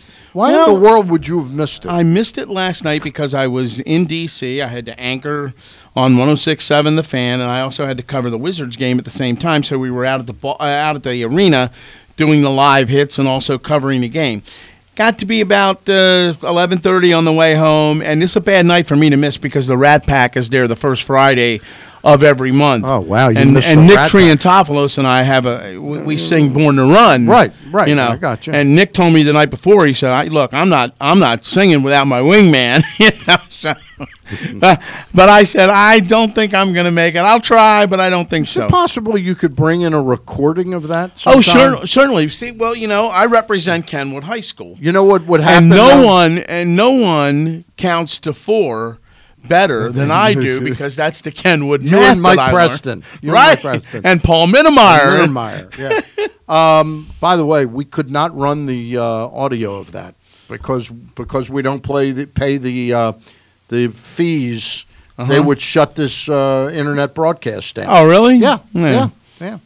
But anyway. Right. So the Costassin's located 4100 North Point Boulevard. Monday night is rib night. Monday night's crab cake night. Tuesday night is rib night. Wednesday night is steak night. Thursday night is lobster night. And Friday night, Pete has a whole bunch of different specials. And there's specials on the menu every night. All right. Great lunches, great dinners, great after the game snack. The Costassin, 4100 North Point Boulevard.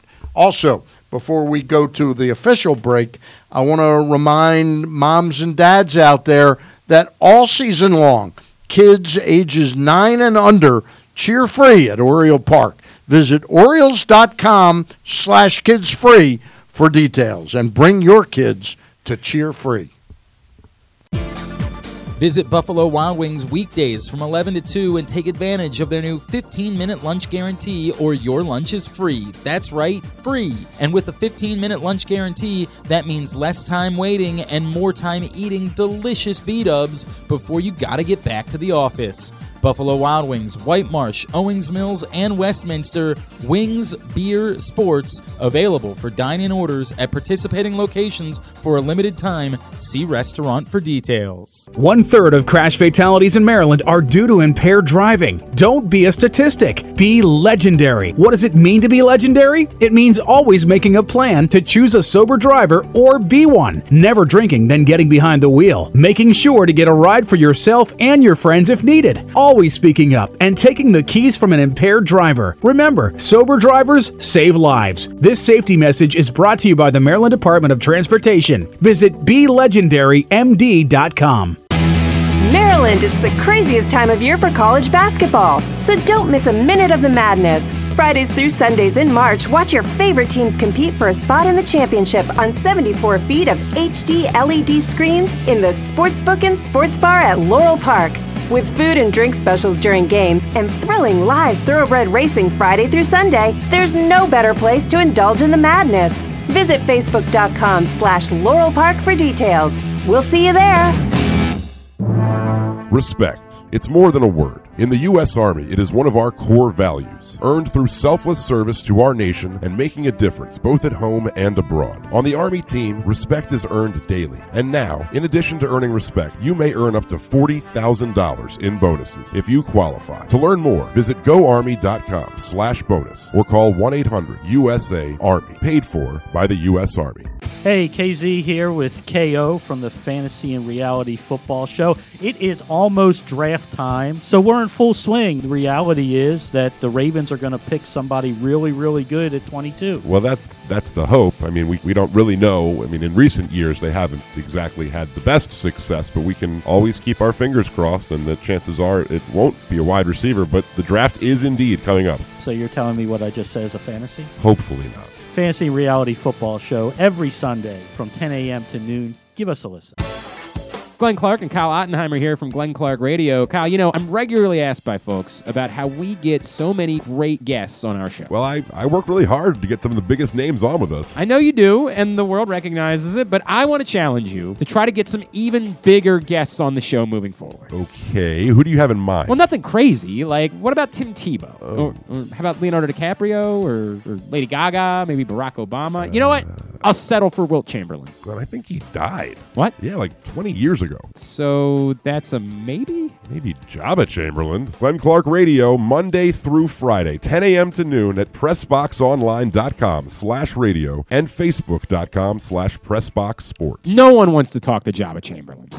If trying something new was a bad idea, many of us would still be wearing polyester. This message is brought to you by Glory Days Grill. You may know us for our great burgers and wings, but Glory Days Pros mix it up with the fresh cedar plank salmon, cut in-house and grilled to perfection, or sizzling and juicy steaks, meaty ribs. We have handcrafted salads and sandwiches by our talented chefs. Change tastes good, we promise. Experience the Glory Days Grill menu in all its glory. Glory Days Grill. Great food. Good sports. And we are back on the Bat Around. Craig Heist and Stan the Fan Charles, broadcasting live from the Live Casino Hotel Studios, right here off beautiful I-83. Beautiful. Thank you, Mr. Heist. There you go. Thank you very much. Joining us in just a minute will be Mike Shalin of the New Hampshire Union Leader. That's right. All right. And he's an official scorer with the Red Sox. And that is correct, sir. That is correct, sir. Last night, Steve Jeppe sent me this piece about the son of the owner of Patsy's Restaurant in New York. In New York, yeah. Have you ever seen this video about the night that Billy Martin, the Yankees, had won the World Series, and they came to Patsy's and they wanted to go to their regular table, their big table. And they said, I'm sorry, that's reserved. He said, what are you talking about? We won the World Series.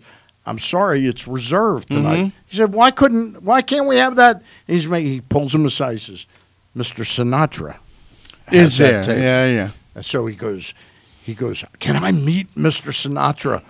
Anyway, the line of the story is he pulls Sinatra aside and he says, Sinatra goes, what does he want? Mm-hmm. Meaning like right away knew Billy Martin wanted something. He'd really like to meet you. So he goes and he whispers to Billy Martin. He goes, Mr. Sinatra will see you. Martin gets on the table and says, hey, everybody, we're going to meet Frank Sinatra. And Sinatra shakes hands with every player on the team. Takes 20, 25 minutes. Anyway, an hour or two later, the Yankees are ready to leave, and he says, we'll take our check. Billy Martin says, Mr. Sinatra picked up the check. Mm-hmm. But right below it was a clip the night that Sinatra hosted the Tonight Show. Yeah. And they had on Angie Dickinson, George Rickles, Burns, and Archie Bunker, Carol O'Connor, Rickles and Rickles. Rickles. It was classic. I said, well, Carson has Rickles on one night, but he's unannounced. Right. Because Sinatra's in the seat. Right. And he comes out and he does the whole spiel, okay. But then Frank at the end says, can I tell you a story real quick? And Carter says, yeah. And he says, I'm in a restaurant in New York several years ago. He says, and Don is in there eating. And he says, he comes over to me. He says, Frank, I'm with a very pretty girl. I'm trying to make out. He says, and I tell her I know you. And she doesn't believe me. Can you walk by, on your way out? And he goes, yeah. He says, not a problem. He says, I was down the espresso. I got up and I walked out. And he said, I said, hi, Don, how are you? He says, can't you see I'm eating, Frank? What the heck? That is so Don Rickles. And Frank Sinatra says to Carson, he says, I fell for the whole thing. That is a great story. Great line. Great story. All right. Anyway, the Red Sox. Red Sox are struggling mightily. They're 2-7. Not exactly how they expected to get out of the gate this year. Yeah. And we may be informing our guest, Mike Shalin of the New Hampshire Union Leader, we might be informing him that the Red Sox just made 2 player moves. Mike, are you aware? I know they brought up a pitcher. They brought up Marcus Walden, and they brought up infielder Chu Win Lin. And they've DL'd Brock Holt and Brian Johnson. Okay. Which is not a DL anymore. It's an injury. The IL. IL, yeah. It's got to be the IL. And I guess the reason for doing that was that they were disrespecting the word disabled. Right. Right. They're not giving it enough space. These are the things we worry about as we kiss the back of people's heads. I guess. That's right. How are you? I'm great. This is a week of overload when it comes to sports because everything's going on at the same time, including the death of a football league. But it's the early part of the baseball season is kind of bizarro world. You got the Red Sox 2-7, the Cubs are 1-6, the Yankees are 3-4, and the Astros are 3-5. Yeah. And you got the Mariners. The Mariners are like 7-2. Tampa's like 6-2. I mean, what's up is the Orioles are respectable. Yeah. The Orioles are respectable, but the one constant is that Chris Davis can't touch the ball. Yeah, I know, and it's mind-boggling. Let me ask you this with the Red Sox. Obviously, I know weather's an issue the early part of the year up in Boston in terms of cold and things of that nature, but to start the season on the West Coast and to have the rough road trip that they've had to this point, that's the last thing I think anybody expected up there.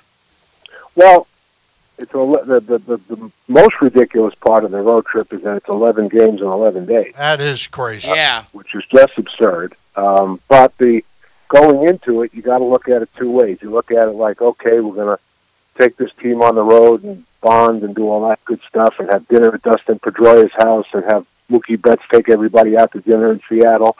And you get rid of those 2 spots later on in the schedule, which is a good thing. The negative is that you're on the road for that long. And you got to realize now they're 2-7, and none of those 3 teams was projected to win the World Series. Correct. Oakland obviously is always a pain, and they somehow figure out a way to do it all the time. But going into the season, Seattle has had 2 games this week where an infielder has made 3 errors in the same inning. And I believe they have 18 or 19 errors on the season so far, and they're 7-2.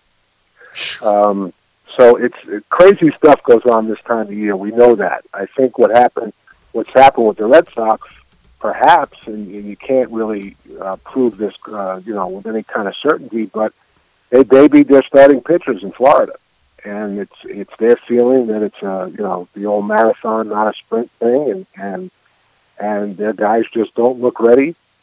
Sale barely touches 90 on the gun. He's thrown a lot of. He's become a $135 million crafty left-hander all of a sudden, and it's been difficult. It really has, and they wound up last night's game with Eduardo Nunez pitching. Wow. Yeah. Hey, a question about that. After what Dave Dombrowski went through with David Price, how much he suffered that contract, despite the fact that Price stepped up finally in a big moment last year in the World Series. Why did the club feel it had to re-sign Sale and extend him at the time they did if there's this much sort of uncertainty about him?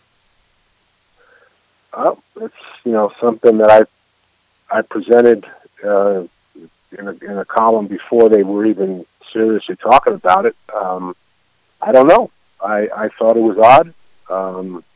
He's a 30-year-old pitcher with a funky delivery and a skinny body, and has always faded in the second half of the season. Mm-hmm. I didn't get it at the time, and obviously the numbers are kind of bailing that out. But I think obviously it's too soon. The jury's still out on it, but I found it strange. I really did, especially when obviously it didn't affect this year's luxury tax, but you went out of your way to not sign a closer. Right. I thought it was kind of strange, to be honest, and the Bogarts thing made sense. Obviously, you didn't want to lose him, and they still have the JD opt-out and rookie situation to handle. I think they can handle both financially. I don't think they would bring Porcello back, but you never know. But the haves in baseball can cover up their mistakes. Yeah. And that's one of the things about the inequities of the sport right now, that if you do make a blunder, then you can go out and fix it. The Yankees lost all those infielders. They just added Pennington last night, and major league infielders certainly. Mm-hmm. I don't know. I don't know what the. I was very surprised when the Sale thing happened, and so far he hasn't been very good. No question about it. So there's no question he's been a little shaky. I mean, very shaky in Seattle. The second start, at least he got the job done. He didn't get the win, but he got the job done to an extent. But Porcello was absolutely awful the other night in Arizona, and Eduardo now has been through the rotation twice and has been awful in both of his starts. What's wrong with them? I don't know. Well, Porcello might be as simple as being an odd number year. Right. He was lousy in 15, great in 16, lousy in 17, good in 18, and now it's 19. So very scientific. Very scientific. Very scientific. He the analytics are really showing that. I think he was 9-15 his first year here. Then he won the Cy Young Award. Then he was under 500 in 17, and then last year was 17-7. So, I can't figure. But again, does it go back to the fact that they underworked their starters in Florida, thinking about August and September instead of thinking about March and April? I don't know. We'll see what happens. How much do you subscribe to the fact that you can win or lose a pennant in April, as opposed to winning one or losing one in September and August, that kind of thing? I know what you're trying to say. Spit it out. I know. Yeah, well, allergies. What can I tell you? No, I think there's a lot to that. Getting off to a 17-2 start last year, they faced no adversity, and now they're basically, if you look at it, they're basically facing adversity for the first time in Alex Cora's managerial career. So it's certainly you can dig a hole that's too deep. I mean, this is a very good baseball team. We know that, but very good baseball teams sometimes don't play very well. And when the little things like the other night, they had three guys thrown out on the bases by the center fielder for Oakland, Oriole. Oh. And the one at third base on Mookie Betts, where's he going? And I love Dennis Eckersley. Not a mention, barely a mention of why is he even trying to go? The run meant nothing. I think it was 7-3 at the time, and he's going first and third in the ninth inning. Right. And I don't know if he thought he'd surprise somebody, but he certainly didn't surprise this Noriano kid who threw him out with an off-balance throw. Yeah, I saw that. Where's he going? Yeah. So what if you're safe? But that's the kind of little things that they're doing. And you got people up here now saying that some of the pitchers miss Sandy Leone. I think that's too simple. I don't know. I don't know what the answer is, but for them, I saw a stat last night. They have a minus 26 run differential, which is the second worst of any defending world champion after 9 games of the following season. Mike, I know Stan might have had you on in one of the weekends that I wasn't here, but that's when he enjoys coming on the show. I understand that. Yeah. But Nick Cafardo passed away early in spring training, and here's a guy that we talk to all the time when he comes to Baltimore, just as outgoing as can be, and you can talk baseball or anything with him. And it's been a tough start to the year as far as this is concerned. Well, I was reminded of it again last night when a friend of mine from New York who hadn't heard about it, he's out of the business and hadn't heard about it until yesterday. Yeah. And I'm just stunned by it still to this day. You know, having gone to the wake, I just kept expecting Nicky to get up, and he was the kind of guy that everybody liked. Did a great job at what he did. What he did. Went from baseball to football, back to baseball, and never changed. I used to tease him all the time, and you remember the positive things, and then you realize how fragile everything is, and then Marty Noble in New York passes away last week of spring training. So it's we're all just here temporarily, and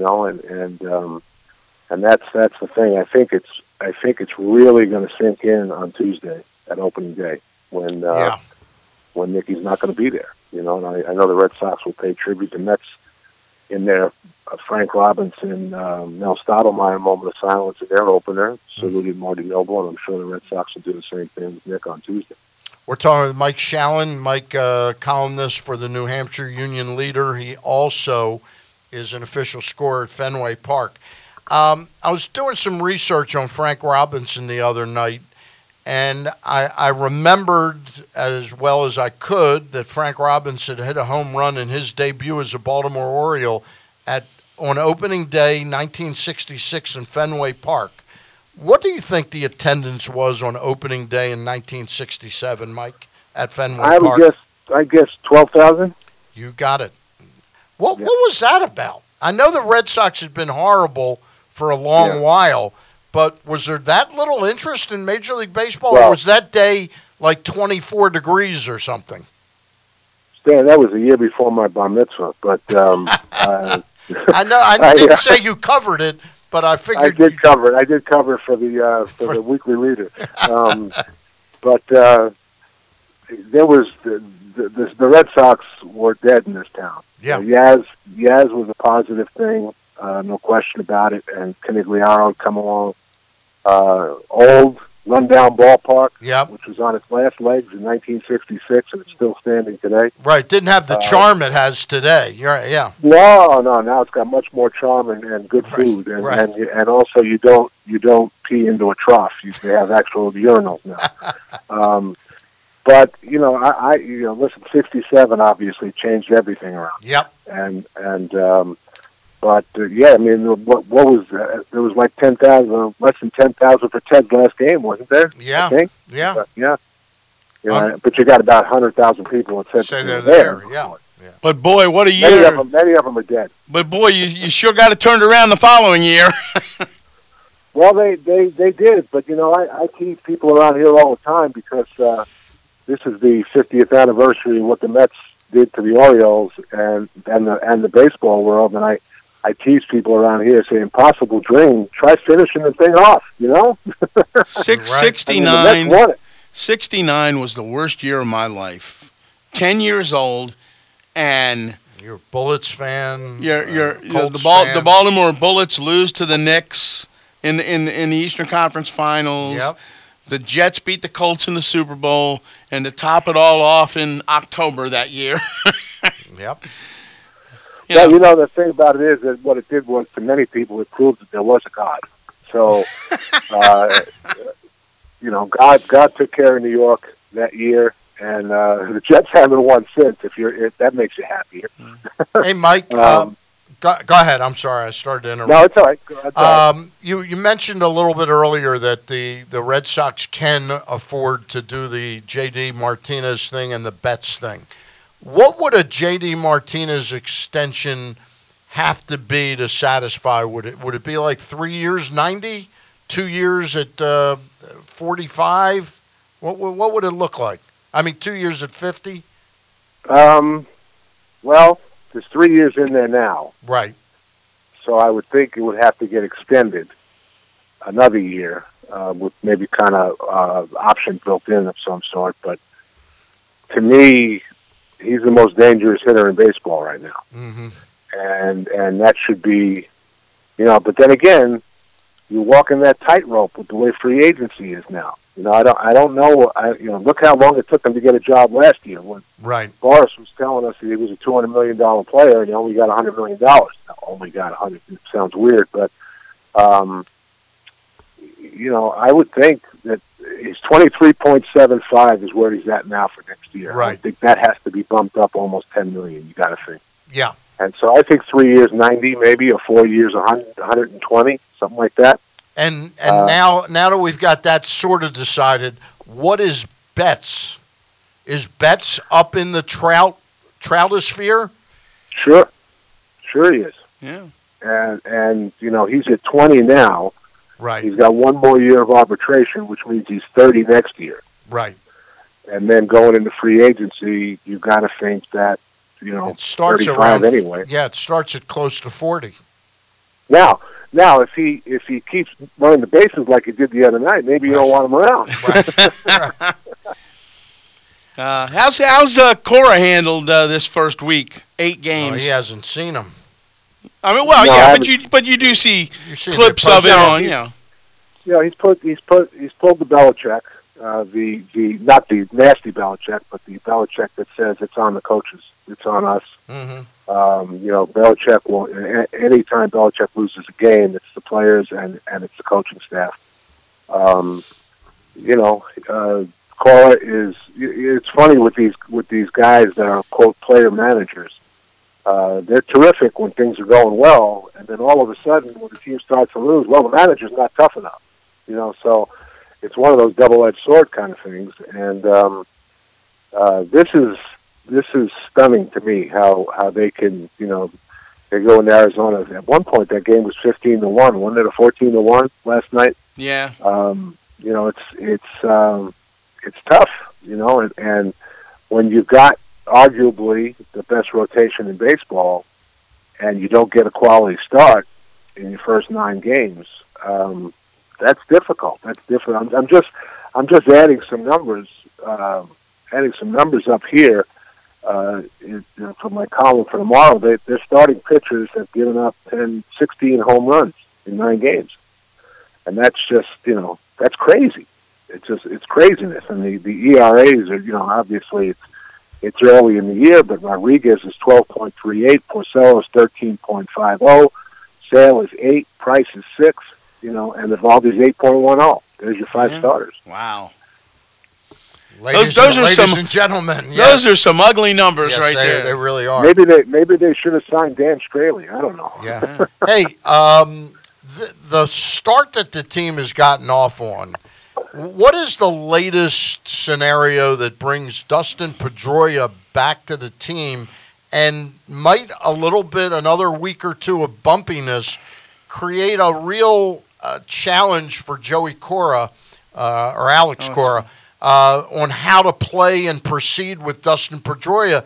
They might not have quite the wiggle room that you would have thought they would when Pedroia was due back. Well, if Dustin Pedroia is the problem, or the lack of Dustin Pedroia is the problem, then there's a bigger problem than that. Holt is hurt. He was off to a terrible start, one for 16. I think Pedroia played 9 innings in an A-ball game last night. At least he was supposed to for Greensboro. But let's be honest, Dustin Pedroia is not what he was 3 or 4 years ago. Right. He's still a spark plug, and he can lead the team. And maybe him being away from the team is not, because they left him when they went from Arizona to Seattle. But if you're hanging your hat on that with, two of the top 4 MVP voting guys in the league last year. I wasn't hanging my hat on him being the impetus. I was wondering if it's going to allow Cora. I guess I was really asking, might it force an issue with him that they just don't have room for him right now? No, that won't happen. Okay. That won't happen. There's too much riding on it. They saw what happened when he came back for 3 games last year, which I think, if I remember the rules, right, it invalidates their insurance for the year. Okay. If a guy plays, I think you don't get the insurance money on the rest of the season. So, okay. There's a lot of money involved. He signed through 21. He's certainly better than Lynn, who they just brought up. But again, I don't see them rushing it. And one of the things you have to look at is that at 2-7, they're only 2 games behind the Yankees.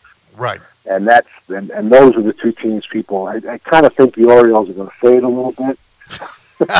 We'll grant you that, but Tampa might not. Tampa might not. The Tampa fan, Glasnow pitched great last night, yesterday in San Francisco.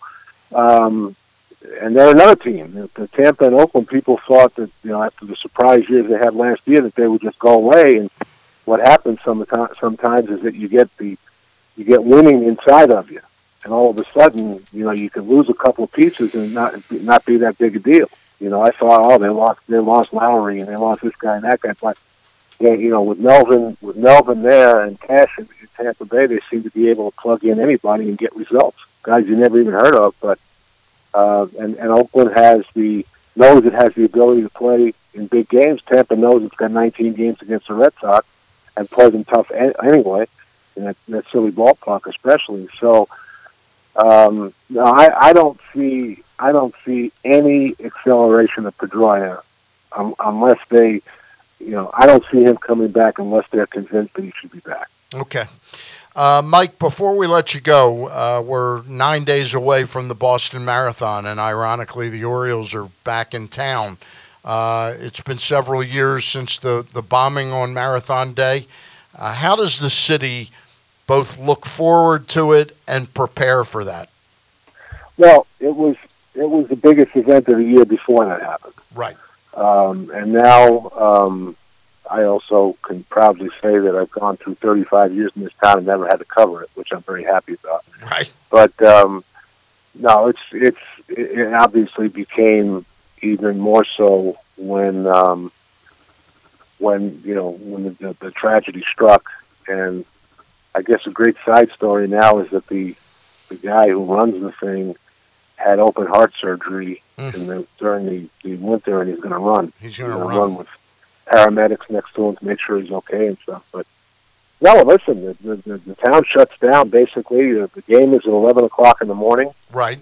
I'll be there by 9. I somehow always wind up scoring that game, and getting home is a nightmare. but it's like no other day in any city in the country, if you think about it. I mean, New York has theirs. I did cover that one. Yeah. Which goes through Manhattan and stuff, but it's just it's right up there with the baked beans and Paul Revere and all that stuff. It's taken its place in Boston history, and it's never, it's obviously it was never gonna go away. And then when you have something like that happens, it becomes that much more important. All right. Hey, Mike. I said before we let you go, but let me just ask you one more thing. Frank you know that because it doesn't affect my paycheck. Frank Robinson passed away in early February. The season started. They're having a celebration of life tonight for Frank at Oriole Park at Camden Yards. Brooks, Boog, and Palmer are among the speakers. His wife Barbara, daughter Nichelle will be there. Your last recollections of Frank Robinson? Well, I remember hearing at a very young age that the man played the game harder than anybody who ever played the game. I remember hearing stories about him getting to first base and picking up 2 handfuls of dirt and throwing him in the eyes of the second baseman, breaking up double plays. Back when men were men in the game, if you will. And I remember him being intimidating, but I also remember I think I told you this before, but running into him like before, World Series games and stuff, and in fact, I have a picture somewhere. We're both in the picture just as an interview kind of thing. And just the sincerity in his eyes, the honesty of the man. Obviously, Jackie Robinson went through what he went through to get to the major leagues, but the guys that came soon after really didn't have it that much better when you think about it. And he was plus he was built like no other baseball player ever built. I mean, he looked like a statue. And when he got running, he was not a statue. And he was a great right fielder, probably a little bit underappreciated. When people talk about the greatest players of the time, and it was a glory era, but he was every bit the player that Roberto Clemente and Hank Aaron was in my eyes. And just a tremendous loss. In fact, I still have his business card that he gave me on the field one night, and I don't think I'll ever get rid of it. It's just an honor for me to have his business card working for Major League Baseball. Mike Shalin, always a pleasure to catch up with you. We'll talk to you down the road a little bit. Thank you very much. All right. There he is, Mike Shalin, the New Hampshire Union leader and also official scorer at Fenway Park. Craig, before we get out of here, we got a commercial break, and we lead it off with one of our favorite things, the Costas Inn. That's right, 4100 North Point Boulevard, and great specials on the menu all week long. And one Monday night, crab cake night. Tuesday is rib night. Wednesday is steak night. Thursday, lobster night. But there are at least 4 to 5 specials on the menu every night. Great entertainment. Last night, the Rat Pack in there with Rick Oliger. They have jazz on Wednesday night. Just take the family. They'll treat you like they are family. And you can go over to the 4100 North Point Boulevard. Nick and Pete will take care of you. It's the Costas Inn. Greats for crabs, crab soup, crab cakes, anything crab-related, that's the place to Costas Inn. 410-475-1977 is the number for the Costas Inn. Respect. It's more than a word. In the U.S. Army, it is one of our core values, earned through selfless service to our nation and making a difference both at home and abroad. On the Army team, respect is earned daily. And now, in addition to earning respect, you may earn up to $40,000 in bonuses if you qualify. To learn more, visit goarmy.com/bonus or call 1-800-USA-ARMY. Paid for by the U.S. Army.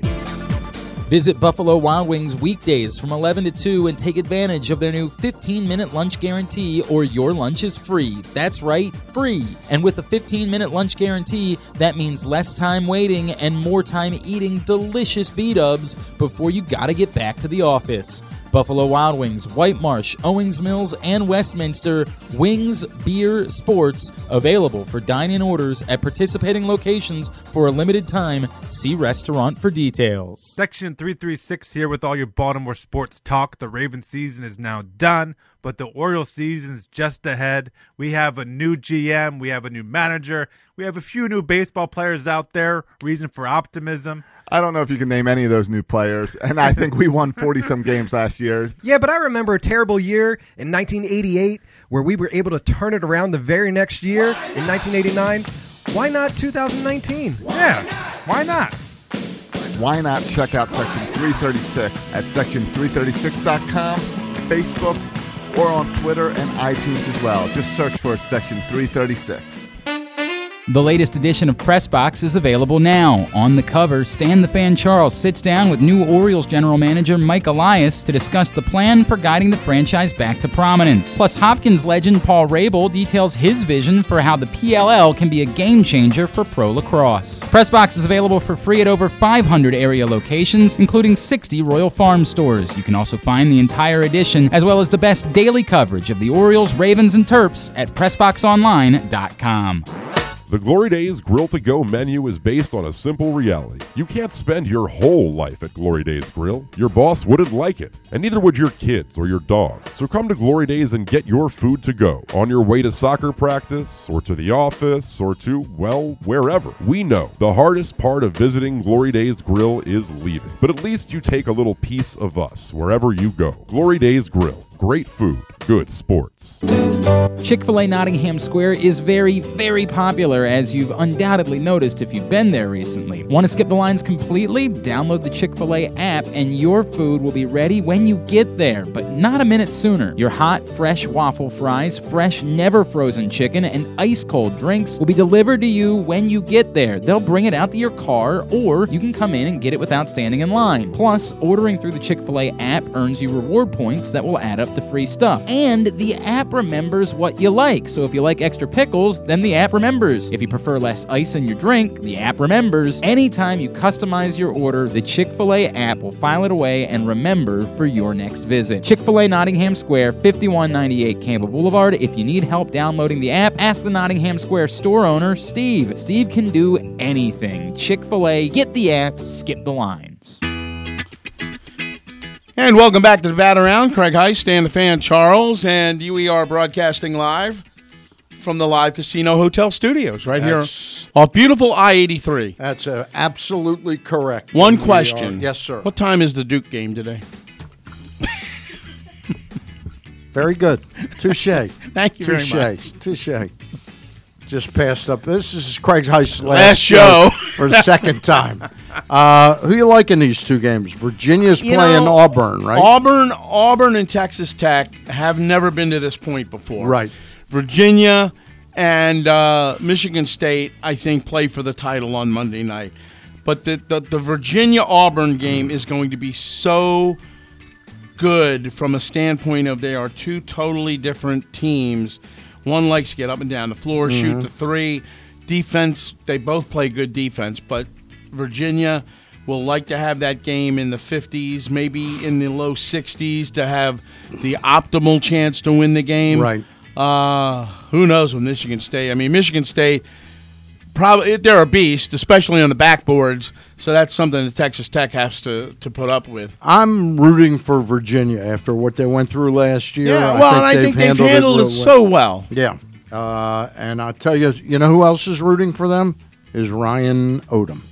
He is rooting. He's literally rooting for them at this point in time. Thinks what happened to them in that game might be one of the motivations that takes them to the next level. Could very well be. All right. We'll see you next week, I hope. I have to look at the schedule, but I think so, yeah. All right. So we're on that treatment now. The schedule, Yeah, the schedule. He'll pencil you in. It's great to see you, Brittney, once again. You have your people call my people, and we'll see if we can do lunch. And the last thing I want to do is to hear anything about schedule, because someone in this room missed 4 straight weeks. It was only 3. Well, 3. Thank you. All right. It seemed like 4, though. I was just pulling a you, Craig. All right. That's typical you. Yeah. I'm the only one that's here. I miss like 2 weeks a year. All right. That does wrap us up. Who has to fill in for it? Fantasy and Reality Football Show tomorrow, 10 to 12, and Monday through Friday, the Glenn Clark Radio Show, all live from the Live Casino Hotel Studios. Have a great weekend, everybody.